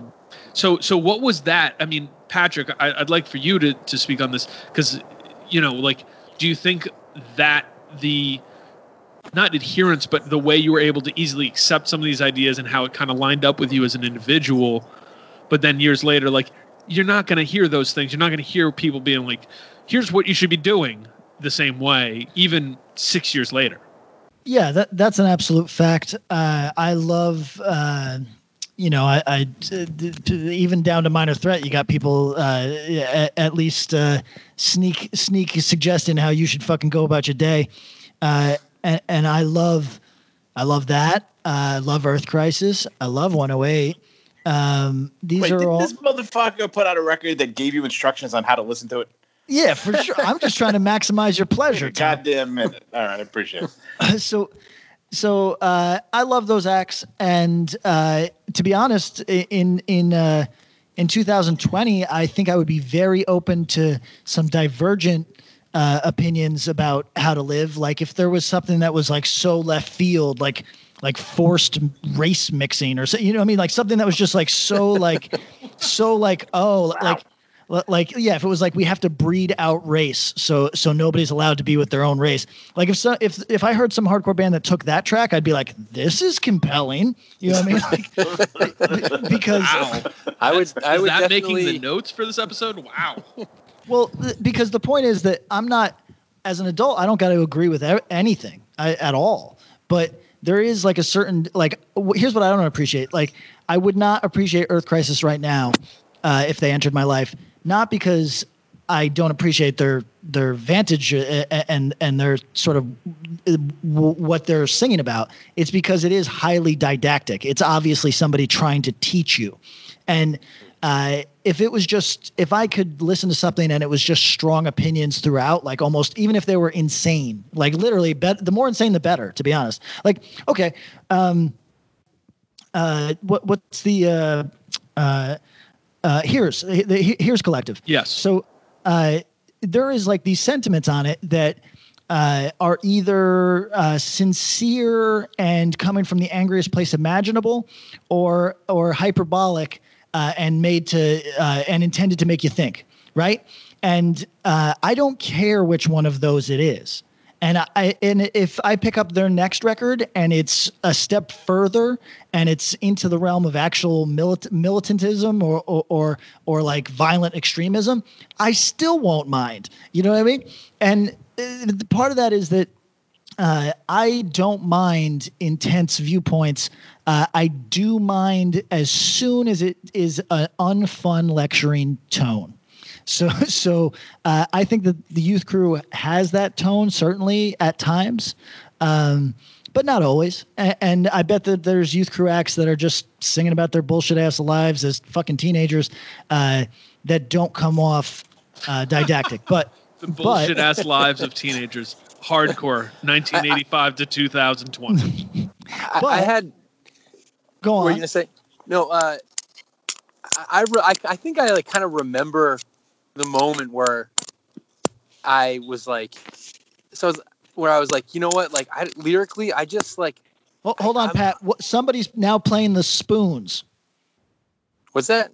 Somebody was just playing the spoons over this shit, and I was getting more feedback. Is everybody all right? Is anybody playing any sort of instrument? The Spoon Man entered the chat. What are we? Yeah, the Spoon Man entered the chat. All right, we're back to normal. Thank you.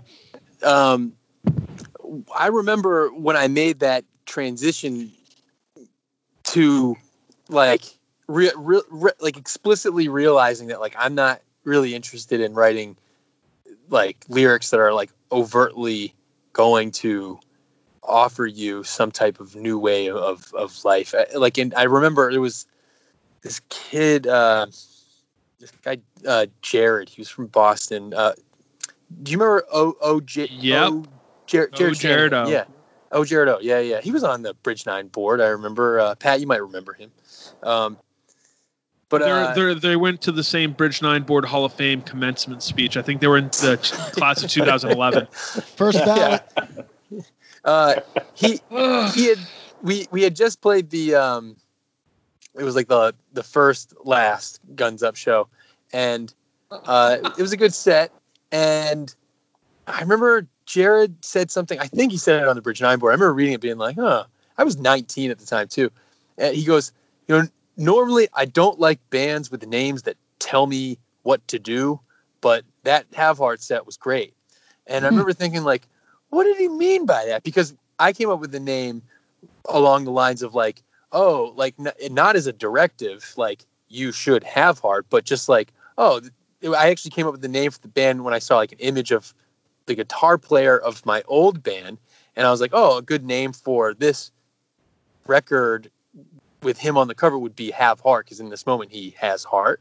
That was the thinking. It wasn't like this, like, hey, you need to be a more compassionate or empathic person or something along those lines. But I remember him saying that and being like 18 or 19, just being like, yeah, I mean, like, what the fuck do I know? I'm 19 and who the hell wants my advice? And but at the same time, you know, like some lyrical content from the likes of the Youth Crew elders was pretty meaningful for a 15-year-old. But for some reason, I just like kind of past that point. I could be wrong, but I don't think I think I've like consistently strayed away from the directive line of lyric writing. It just doesn't really, it seems weird even in my, like at my age now, like as a history teacher, like I'm offering young people like, you know, like instruction on how to think about like history according to like, you know, certain criteria of historical thinking and how to, you know, like strategies for writing more persuasive essays. When you get into the business of telling folks how to live, oh my God, like, especially if you're a teacher and in that setting. Yeah. So like, I just don't think, to answer your question, I really don't think that you can, like, the majority of youth crew hardcore, like, if you're just hearing it for the first time, I would imagine most like bold heads like have that like very youthful early adolescent experience of discovering bold as opposed to like finding it in your 20s. 100%. I think, I mean, yeah, like you might be able to appreciate some of the guitar stuff. Looking back is an outlier because it's kind of halfway outside of the youth crew thing. Because, you know, that it's their expansion. They're starting to go places. It's like the same thing, you know, if somebody like, okay, this is an example because being a fan of the genre, let's say you had a blind spot and didn't hear Gorilla Biscuit Start Today until you were 28 years old, but you liked punk and hardcore. Do you think you would appreciate it? No. Tom? No, I don't think so. Patrick? Ask me that question again. If you, for whatever reasons, blind spot, missed out on Gorilla Biscuit Start Today. Okay. And heard it when you were 28. Could you appreciate it? But you're still a hardcore kid? Yeah, for whatever reasons. Oh, okay. I don't know. You know what? I think you could appreciate it, but it doesn't like almost all that stuff was time, place, age, and I mean, I think that's kind of where it should be.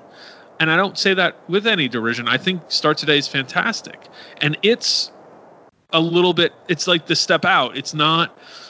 It isn't as instructive, let's say, as some of the other records we're talking about, or passing judgment in the same way. But it still has a little bit of that. It's obviously got a much poppier sensibility than a lot of the other records we're discussing. Patrick, what was your answer? I'm going to say possibly, which is not very committal, but I'm going to ask a question of the room now because you got me thinking.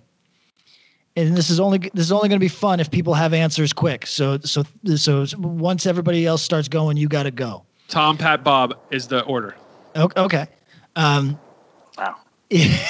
What is a record from a genre that really requires you to get in young, that you believe on its own merits could be loved by anyone at any age? Getting into it. Wait. Say it again. So you have to. So a genre that is like, let's say epitaph punk, right? Mm-hmm. What is the epitaph? And that's associated with people of a certain age. And if you weren't exposed to it at that age, then you may not like it for the remainder of your life. What I'm asking is which album or band transcends that and transcends genre so that you could be 28 with no prior experience and appreciate it. Oh, okay. All right. I'm going to go Age of Quarrel. Yeah. Okay. Interesting. Oh, man.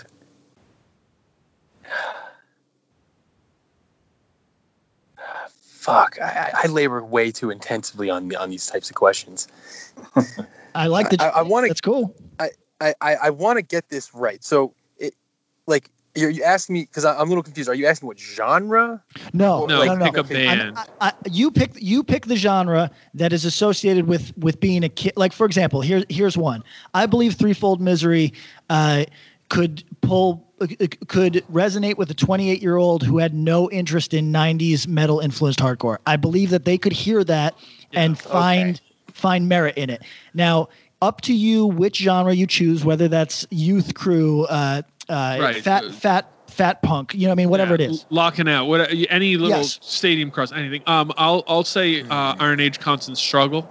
Oh, that's a good pick. My initial was going to be Minor Threat Out of Step, and I picked that specifically over the 7 inches, even though I like the 7 inches more, because I was like, I think this could be appreciated by any age, whereas maybe filler's too much for someone who's just not, you know. But we talk about we're gonna make a shirt that just has a picture of a 108 record, a Cro-Mags record, and a fucking Minor Threat record, and that's just what we talk about. So no, I think Constant Struggle is a good.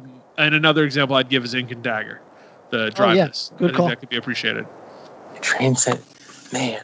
Fuck. Like I think my interpretation. The problem I'm having is I'm interpreting this as like someone like what is most like accessible to like a norm. To a norm. Well, hold on, Pat. Think not normal. Think like a person like. Hold on, I'm gonna make the genre. Go ahead. I'm gonna put Pat super on the spot. By I'm gonna say the genre. You give me something that you think transcends. Okay. Mm-hmm. Let's start with Epitaph Punk. Go. Suffer. Bad Religion. Okay. Perfect answer. Perfect. Give me Stadium Crust. Go. Stadium Crust. Yeah, that's too specific. Give me. I mean, Tragedy self-titled is the answer. Yeah. Okay, that would be great. Okay. That's the answer. That's the literal answer. Okay, now give me Youth Crew. GB. They have to be the one that transcends. Yeah. Okay.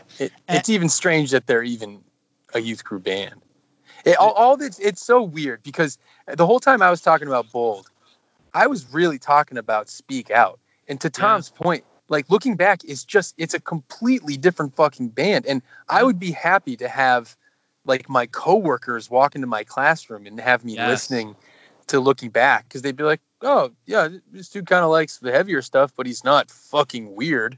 You know what I mean? If you are in a room and other adults who are not into hardcore, and maybe even if they are into hardcore but aren't into Bold, see you listening to Bold as an adult, they might go, wait, what are you doing? This is weird. Like, is this a home recording? What's going on here? Sure. Yeah, but we got to be specific here. If they were walking to the room and I'm listening to Speak Out, they're going to be like, what correct. the fuck Speak is Out. he doing? Yeah, if you have like Running Like Thieves on, people are like, this is okay. No, so I think that's interesting because it's like, look, there's a line in time frame. No one talks about Shelter as a Youth Crew band, but they're all dudes essentially from the Youth Crew.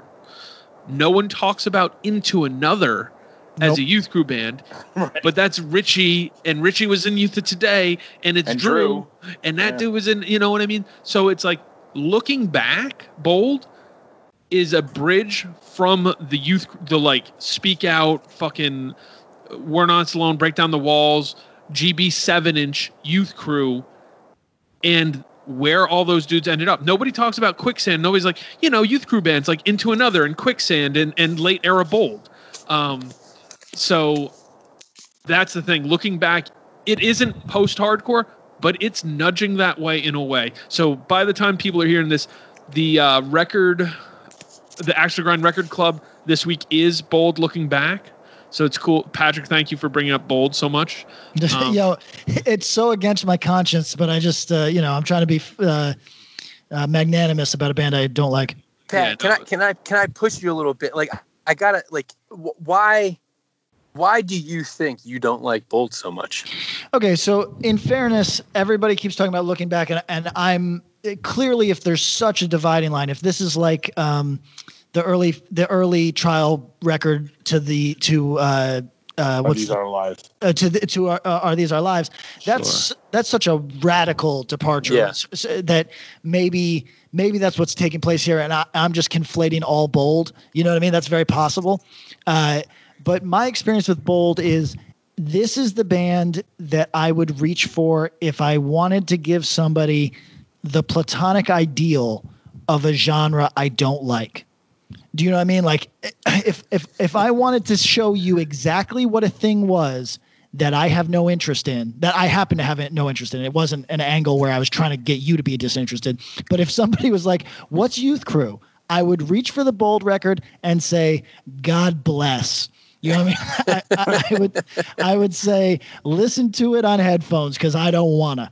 You know what I mean? So, and you know what? To that argument for this is maybe the best sell we can do for Looking Back, is that the Bold 7-inch / the Bold Looking Back, the late era session, is the absolute last record by a band of that world that you would give someone to go, oh, you're interested in Youth Crew? Here, check this out.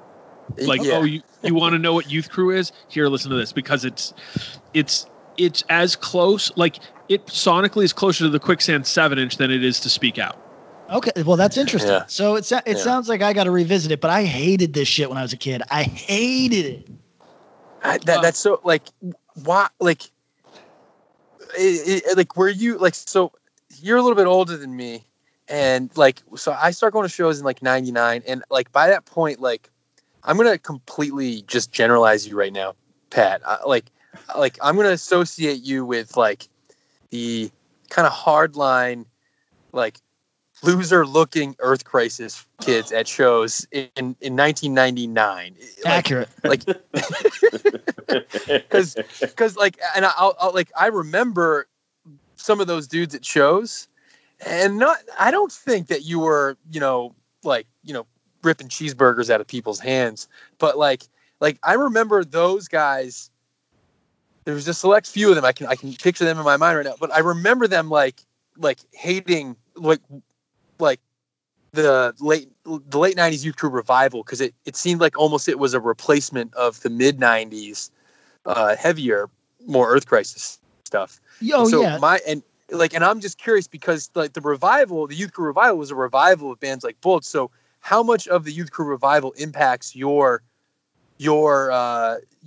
standing on Bold in 2020? Oh, probably a great deal. And Mysterious Guy Hardcore. I'm Serious Guy Hardcore. Where I like, for me, the stuff that was really impactful when I was a kid was the most extreme stuff I could find. Not sonically, because it wasn't like I was listening to Napalm Death when I was fucking 16, but messages. Yeah, the messaging of the thing, the more extreme, the better. Like, that's why as an adult, I have more interest in crust than I ever did as a kid, because sonically it wasn't my thing, but now I appreciate it in large measure because of some of the messaging. But I like extreme messaging, because even stuff that has like highly melodic tendencies, like Shelter, when you cut to the core of it, like, there's some fucking adamant positions being taken here. And about the nature of reality, which is like all the more interesting.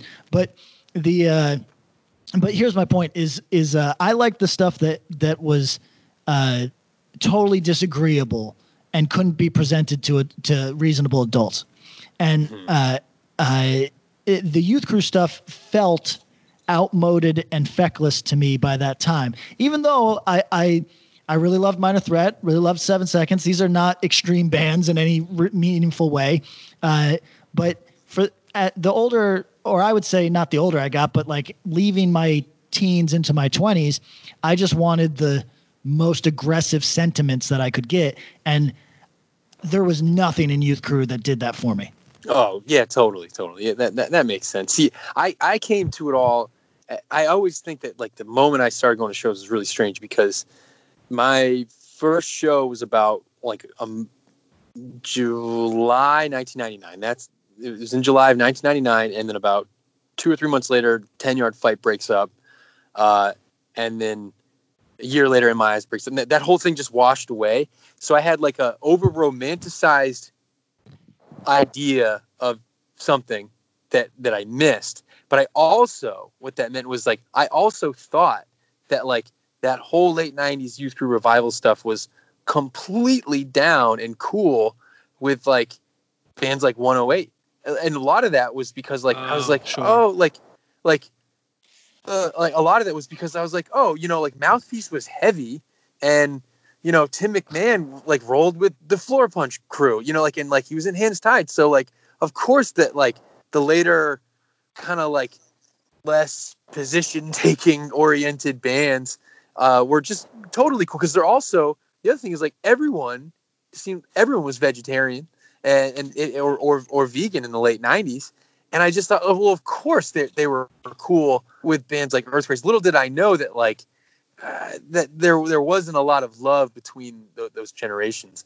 And I would imagine in the late 90s, a lot of that was a bite back. And not that I imagine, I know it was from what I read, is that like, the late 90s Youth Crew stuff was a response to the kind of aggressive position taking of the mid 90s. Yeah, just as I think 100%. Just as I think some of the Locking Out stuff was potentially a response to some of the more like self-serious, intense poet material. American Nightmare stuff. Yeah, yes. That happened immediately after that. So, I agree with everything you're saying. I don't know. I as far as Youth Crew stuff that transcends, apparently I got to looking back more. I don't think you're gonna like it though. I'm gonna put $20 on this. You're Oh, yo, all right.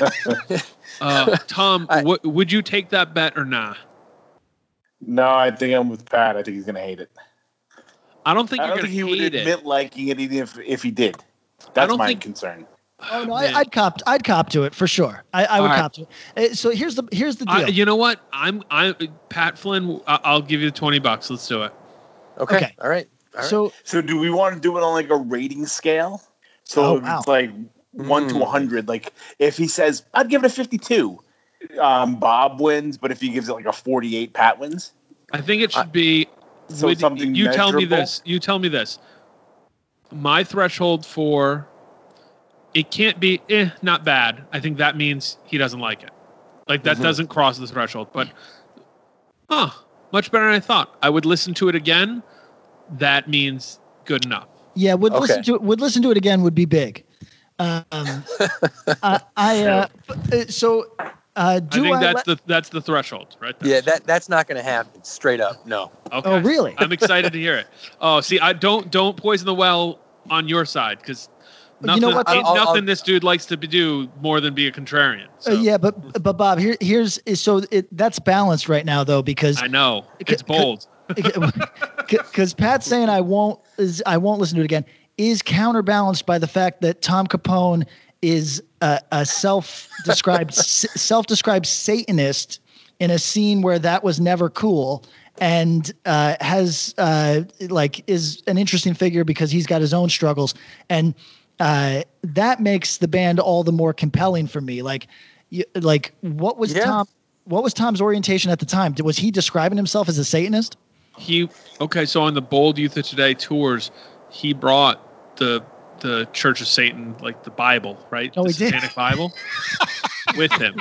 And apparently got more than a little flack and guff for that. Okay, so here's what I'm saying. Tom Capone, an American original, makes me want to like the band. So I at least am more open than I think people anticipate.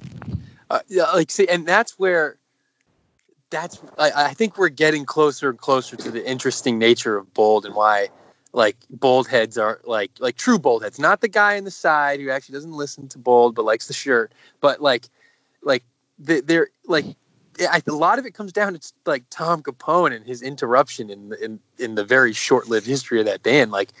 He joins that band coming out of Beyond. He was in Beyond, right? Yes. Yeah. Him and Vic. He's coming out of a band of having played with Vic, DeCara. That's an experience, yes. And just the sound alters the whole band, entirely. But then there's a little worry of kind of blowing things out of proportion. But nonetheless, I think that there's a chance, but also I just think that you might not really find it very compelling there's a chance. I'm sending this photo to our chat right now. It's the back cover of the Bold 7-inch, which has a very great, not quite Olin Mills, but very in that vibe of in the studio. And Tom is wearing the best jester t-shirt, so you can catch the vibe. Shaking some nails loose. So we're starting to go long in the tooth, but we haven't. It seems like we could probably do this for another 3 hours, which we are not going to do. Since I got all three of you on the line, it's something that we talked about with the lyrical content of some of the more instructive Youth Crew stuff. And it made me think about how people respond to lyrics. I think all three of you have experiences with that.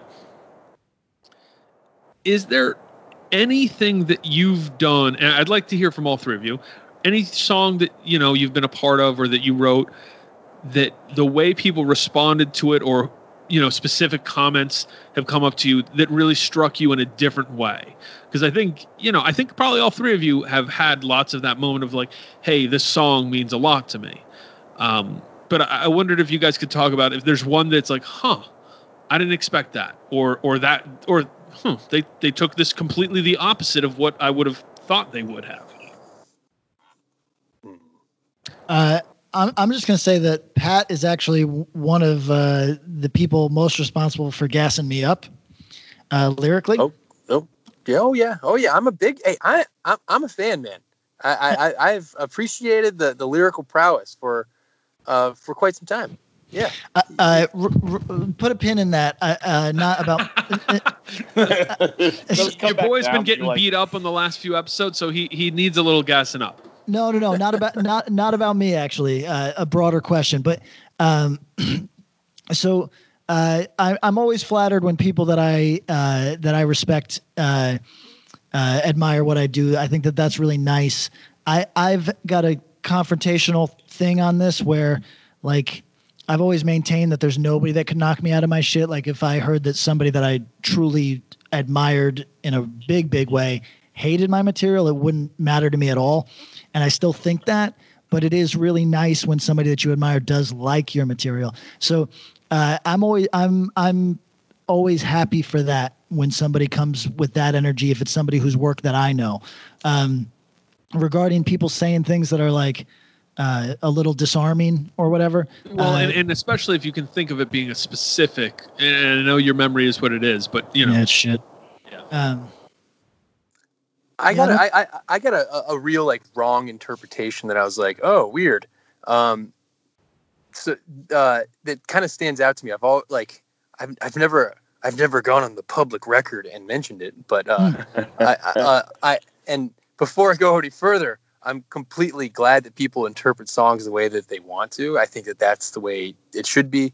But I'm simultaneously, like, I also cannot stand it when lyricists are like, I'm not going to tell people what the song is about because I want people to have the opportunity to just make up their own interpretation. To me, that sounds like you actually wrote a bunch of nonsense and you actually couldn't like really conjure any real writing skills. So fuck you. We know that the song now is not about anything. You right, suck. the Rorschach test. So, how about you tell me what you see? Yeah. Why don't you just tell me which movie you would like to see? 2 weeks in a row. Yeah. So like, I kind of like it when lyricists are like, no, the song's about this. that doesn't destroy anything for me.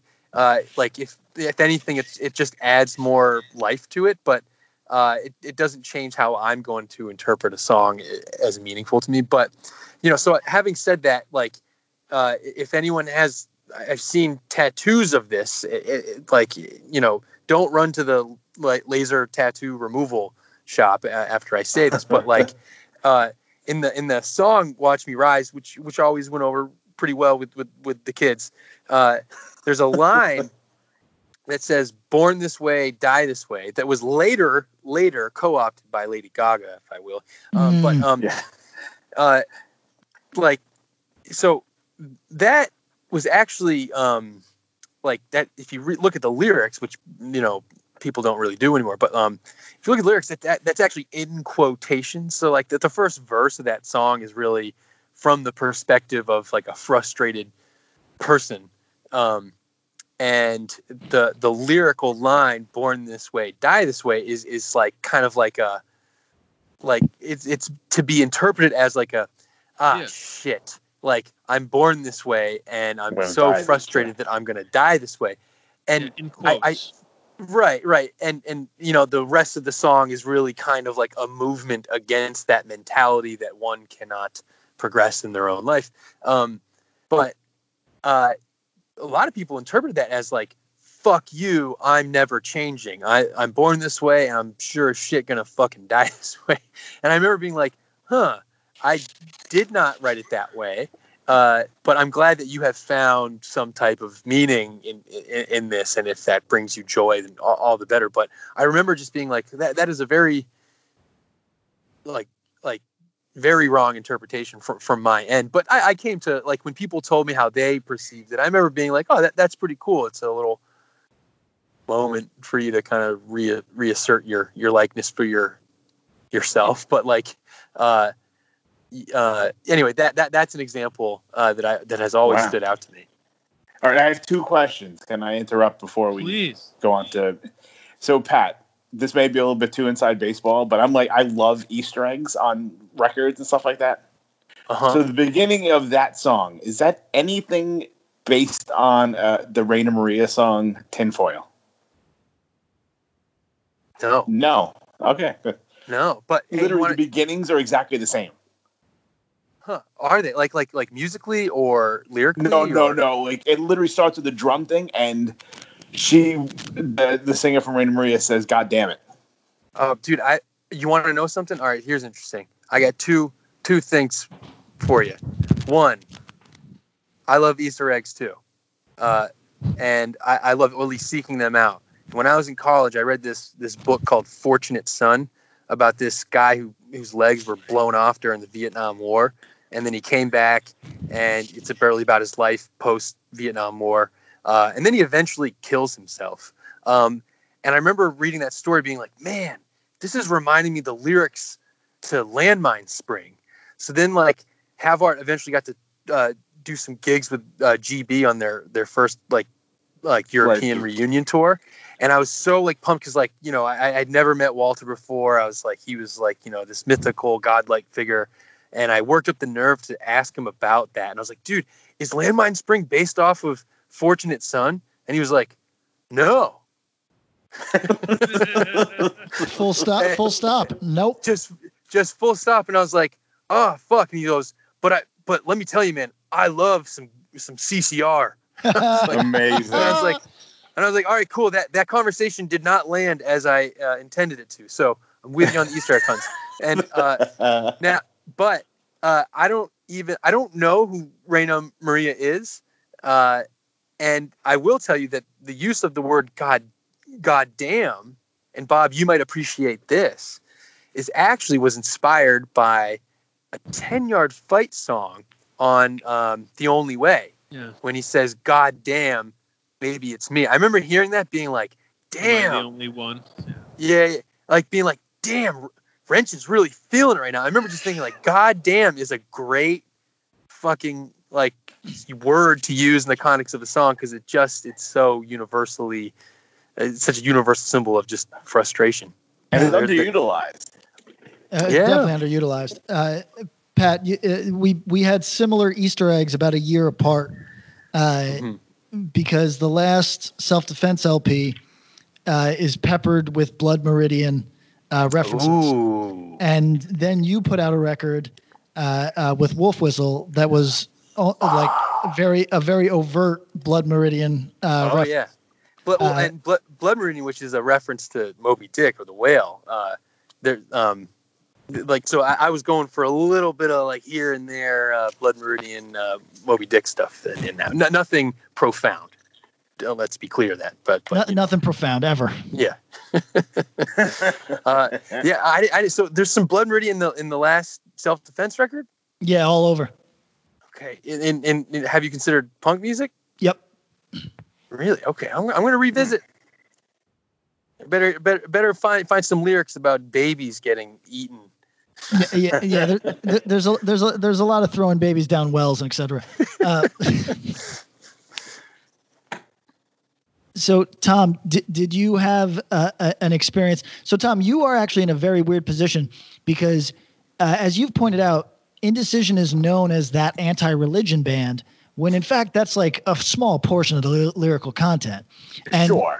And you also have a song that is hardcore iconic because of its coda, or because of its, I guess I don't even know. It's not a verse, or it's not a chorus rather. I have no idea what song. Yeah, I would have no idea what you call that, but it's iconic for that reason, and it can be isolated from what the remainder of the song is about, which has happened to you at least a dozen times. And so that's like, I can't imagine how many like highly personal conversations you have where you just have to look at the person and go, that's dope. You know? Oh, 100%. Yeah. And I mean, that's when Bob asked the question, that's the first thing that popped into my head. And I was kind of like, oh, that's like part of like an anti-religion thing. But like now it's a love song, so that's cool. You know, it's like, love your friends, love your family. That's awesome. But that's only half the line. But cool. All right. Yeah. You know, don't let me disabuse you of that notion. If that's what that's what works for you. But like, it's really about, Tom, yeah, no one's ever like, like gleefully told you that they killed a priest or anything. No, like that, unfortunately not. They used to steal like Christmas ornaments and stuff off of people's like lawns. That was like the big thing. But, oh wow. Yeah, no murder, thankfully. Tom, real quick, like sure. I'm of the like I love getting like existing in like a total misbelief about certain developments in hardcore, only to have them completely shattered and have to accept some like incredibly mundane and like boring explanation for how things really developed. Sure. So like that being said, like one example would be I was always of the belief that Swizz was a band designed solely based on the hatred of Brian Baker. I just made up this like lie in my head that after Sean Brown left Dag Nasty or was kicked out, or that it was like don't patronize with apologies. Yeah, son of a bitch. Like I interpreted that as like 15 or 16 being like Sean Brown fucking hates Brian Baker. Yeah. and then Sweet Jesus did a gig at like a Salad Day screening, and Sean Brown he sings on one of the Sweet Jesus songs, and we played some Swizz songs with him. This is before Swizz did the reunion gigs. It was cool. It was real fun. Sean's a great guy, but like we like the show had happened so that we watched Salad Days, and I thought Brian Baker came off as like a classic kind of dick in the documentary, right? And I had said like something at the beginning of the set, like along the lines of like just like I wasn't like like shit talking Brian Baker, but I was like, oh, blah blah blah blah, classic dick Brian Baker, and I kind of said it with the confidence that like I'm in the presence of a guy who fucking hates Brian Baker. Right, he's gonna agree with me. He's gonna like and it wasn't like I was trying to start like some shit talk session on Brian Baker just because I like Sean Brown. I was just like, oh, whatever. But then so when we went, I got off the stage and Sean sang the Swizz songs with us, and Brian no, I'm sorry, Sean had said something like he said something like, oh, I just be clear, like Brian's like a really great guy, he's an old friend of mine, and I was like, oh my god, what the fuck? That seems like it would have been a fun show for you for about 15 minutes right there. Yeah. Holy shit. But Pat, I've written diss songs about people that I would be happy to hang out with right now because time heals all wounds, Totally. Like, yeah. True. I'll keep that in mind for my personal mythology. But one like mythological story I have in my head is like it has a lot to do with like the nature of like hardcore in the South and the role of indecision. So like when Havart like first toured down into in the Atlanta scene, right, and in parts of Florida, I remember being like, holy shit, these kids fucking hate God. Like I remember just being like yeah, like this is so like excessively pronounced here.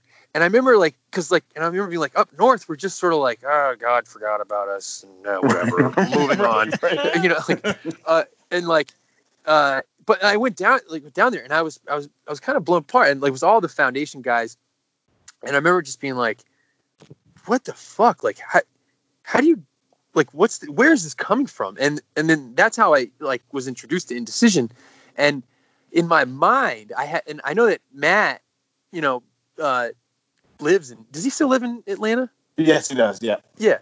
Like, and so like, and I remember like him being down there, like, oh yeah, he was kind of part of that scene.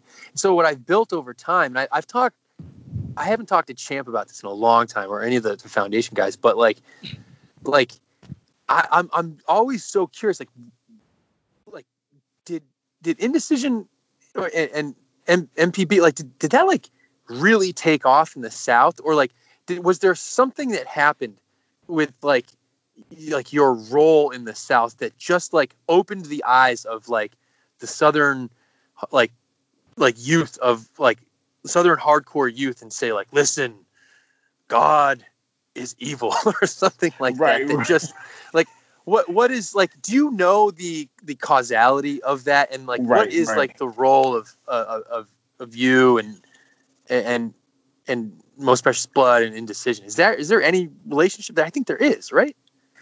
I don't know if it was like a perfect storm, kind of like there were young kids that were like, because it's funny, like you say, like I always like describe all of us up here as like the godless Northerners. It's just like religion's not that big of a deal. It's like the hugest deal, but it doesn't matter.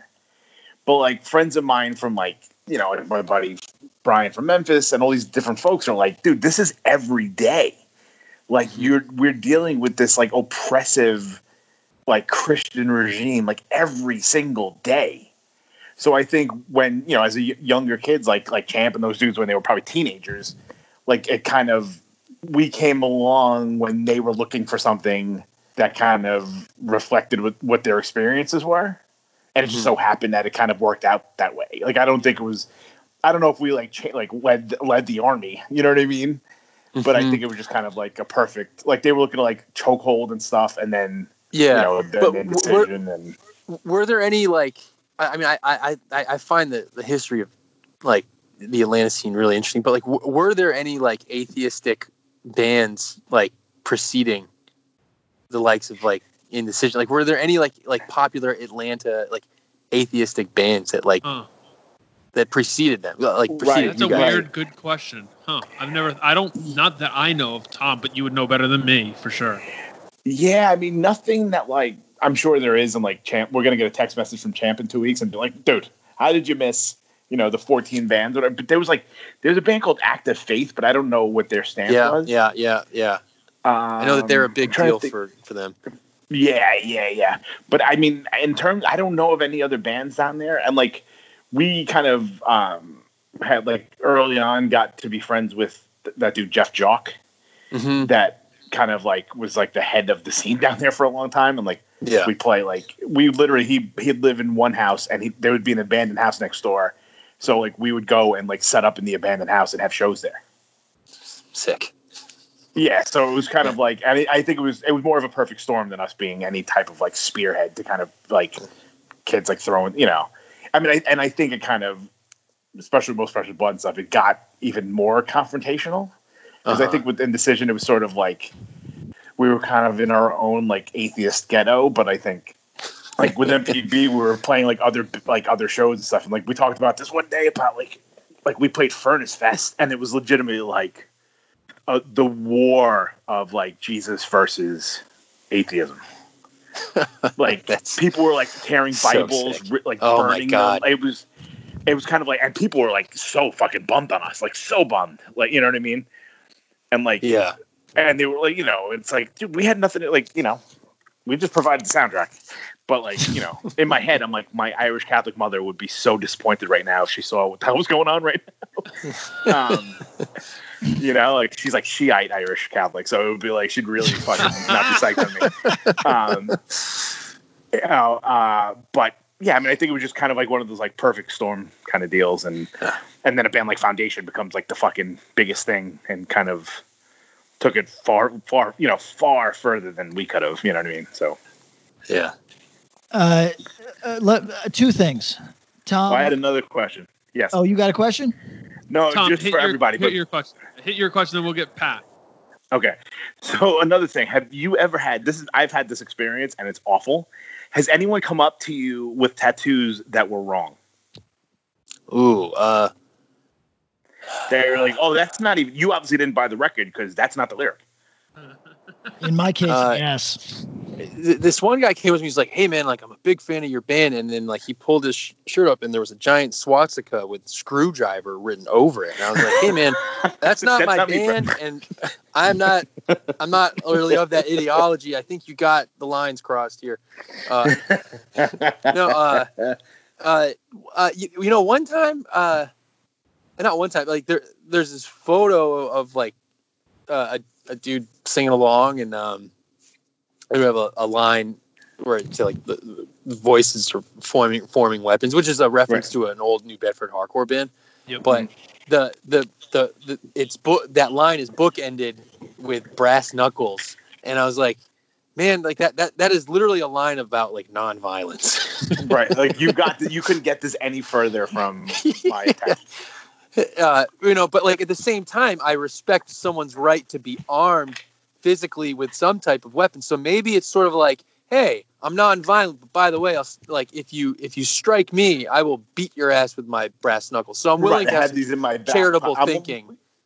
Sure, like I'm willing to debate, but I do have these in my back pocket. Right. Some knuckle dusters, as they say. Pat, have you ever had anybody come up and you're like, oh no? Yeah, multiple times. I don't correct them. We didn't either. Yeah, I don't correct them. I differ from Pat on this. I don't know what my lyrics are about until the 30th time that I've sung them. So like, if somebody else can get there before me, that's fine. No, but I mean, like, have you had like? We've had the experience that it's like, oh no, those aren't the words. Oh yeah, no, for sure, yes, for sure. Like I remember, I hope this dude. I mean, this is probably 17 years ago, so hopefully he's not listening to this podcast right now, and I apologize if he did. I remember being in like North Carolina, and some dude came up to us, to Justin and I, and Indecision has a song called "Most Precious Blood," where like the chorus, whatever, is "Tighten the Noose," and he comes up, he says, "Dude, I got an Indecision tattoo." I was like, "Oh, let me see," and he lifts it, and it says, "Time slips the noose," and I was like, "That actually might be better." Yeah, but definitely not what the words are. And I was like, well, so Justin and I kind of looked at each other like wide-eyed, like, what the fuck did we say? And we're like, dude, that's fucking awesome, man. Like, we really appreciate it. But meanwhile, we're like, holy fuck. Like, to this day, like, every once in a while, we'll be like, time slips the noose, man. I mean, I might just steal that. You can use that. And then but to be real, though, time does slip the noose, Tom. That's true. It is. It's a flat circle around your neck. It's true. PK, take us home. PK, take us home. Okay, well, I got two questions. One's for Tom. Tom, this is all water under the bridge. So everybody listening understands it's water under the bridge. There's no hard feelings here at all. I'm just taking Tom on a time machine to a time where there might have been hard feelings. Is everybody prepared? Okay. I think so. I'm worried now, but sure. Tom, how much did you want to rush Artie when he put it in an interview that you weren't real because you would go to mass with your mom? I wanted to beat the shit out of him. I remember seeing it and thinking I wanted to beat up Artie. I was like, yo, man, okay, cool. Like, I was a fucking high school kid, and like, you know what? Like, my mom, was a great person. So she was like, if she wanted me to go to church with her, I'd go to fucking church with her. If it made her happy, I'd go to church with your mom today. It's a good Irish boy. Kathleen Sheen is a nice lady. You know what I mean? She put up with a lot of shit from my namesake. Okay, so like if she said tomorrow, it would really mean a lot if you came to church on Christmas. Guess what? Fuck all you motherfuckers. I'm going to church with my mom. I'd go. Yeah. Are you getting communion, Tom? Are you getting communion? I probably shouldn't. I mean, in all reality, then I'm testing the architectural strength of the building, but. I mean, I remember, but I think it was one of those things, like, quite honestly, in retrospect, I mean, Artie was like a fucking lunatic at the time. And to be honest, I think he put up with so much shit in the transfer that, like we talked about, I don't know if you listened to, you didn't listen to it, you just, because you didn't have to edit it. But like that first show without me and with Artie, there's footage of me standing in front of the stage with Fury of 5. Like, prepare, like they were like, you just give us the Iggy and I'm going up, like we'll just take them off the stage right now. Damn. And like it's in the like there's footage of it like right there, like no bullshit, like me, Stickman, and Jay Fury are standing there. I was like, I can't have like these have been my high school friends since freshman year. I'm not gonna have them beat up in the middle of Asbury Park, as tempting as it may have been. Maybe should have for the experience, but okay, so again, water under the bridge. Nobody hates Artie. I just think that stuck out to me when you guys were when you asked the question you just asked. So, and here's my final thing. If we want to end on this, I was gonna ask Pat Flynn not a gotcha question, but another one of these that he really needs to think about. Abortion. And Me Too movement. Instead, I'm going to pivot to a little on-air production. Okay. Get it. Would it be, Pat is one of the people that I'd like to do this with, and you can decline if you care to, Pat, but is it too nerdy to do an episode where we talk about our favorite hardcore lyricists and bring homework, bring evidence? Is that too nerdy? Is that too micro? Or is that within the spirit and very fun? It's super nerdy, and I love it. It is necessary. Is what it is. That's my you're speaking my fucking language. The concept of bringing in evidence, brother. That is what I do for a fucking living. If you don't come to the table with hardcore, tangible evidence in front of me to prove your point that something is good or great or sucks or not significant, then I don't want to listen to you. But I think that would be fucking awesome. Like like really great lyrics are hard to come by. And like, I think that in the early stages, like of hardcore, it was almost easier to write good lyrics because some topics had literally never been written about, or if they had been written about, they had only been written about like once or twice. Right. And so it becomes increasingly harder to tell someone that they can't tell no one what to do. Sure. and make it sound fucking sick. And it's so the challenge is even harder now. So it seems that like it's understandable that there's like it's harder to read good lyrics, but also like what exactly constitutes good lyrics is like to me like 1,000 different things. Like sure, I love some meathead, like straight to the point stuff, and I get down with some more of the poetic stuff. Like I would love that, man. I think that's a conversation that I think that more people should be having, because if it was like, I just think a lot of like music gets a pass, sadly, like these days, because like people don't really care about the lyrics. Like I would love for someone to be like, yeah, that record, the music is cool, but the lyrics just suck. Like you just like never see anyone critique the lyrics of anything. And even if they're like, even if they're good, people don't even remark on that. But it would be cool if it was like a norm for there to be like kind of in the same way, like, and this is someone who hasn't listened to hip hop since like Illmatic or Liquid Swords came out. But like from my very distant view, like much of like the best hip hop or of today, whether or not it's actually even good, is predicated upon like the actual like content of what you're saying. But then there's a lot of like posturing as there is in hardcore as well. But like, it seems like what's his face, Kendrick Lamar was able to kind of like, stand out amongst a whole lot of people because he had some lyrical value that people were like, oh shit. It would just be cool if like, like you didn't just need a good beat or a good riff to be considered like good. It would be great if like, oh, the riff is cool, riff is great, but the lyrics are fucking awful. That would be great if people actually talked about it. And I think that that could be achieved if do you guys think that your age, the audience, the listener age matters when it comes to lyrics as well? You know what I mean? Because I'll tell you, my opinion is that one, it sounds like an excellent exercise, obviously, but two, when I was 17, I poured over that. And I don't do that now. But you don't pour over lyrics? No, not like on new records. You know what I mean? Not the way I did at 17. And a lot of that, to be honest, is mood, time, interest. Just not having the time to sit there in your room and read along to a record. And then it's not to say that it never happens. There's records I'll look at. But I wonder if if there's a certain point where we're speaking in audience, like I think there's still people who are doing a lot of cool things lyrically. So that might be my question is, you clearly bring the best, but do you try to give nod to contemporary lyricists as well?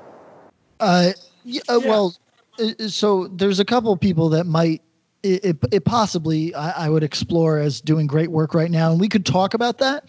We could talk about who, in our view, is standing above. But it could also be just as fun or instructive to hit some of our friends that are young as fuck and say, "Hey, could you give us your top 3 right now? That's what I'm thinking. I want to see if there's, because I'm thinking there's lyricists who, like a 17-year-old right now is like, yeah, this shit I'm connecting with, you know. But here's the thing, and I like you gotta say why. you gotta make the kids explain why you like this. Like what exactly is the like lyrical, like what is the phrasing, what is like why is it the use of this word? I mean, why that's do you everything. like it? That's everything. I mean, it's the same thing. We still do this. Anyone who sends us their music, I go, okay, what does it sound like? And that's not me trying to get some FFO. It's me trying to get them to tell me what they're doing, or why they're doing it. And you know, the why of things is the only thing that's interesting after a certain point. So, all right, well, we're gonna Pat, we'll talk to your agent about scheduling this, and we'll have some homework ready. Oh, did you notice that Pat Kinlan laughed, but you were actually talking to Pat Flynn? Yes. Oh, like I knew who he was referring to. But you should talk to my agent as well. Do you have an agent? I've got 2 agents. Oh yeah, Pat. I've been meaning.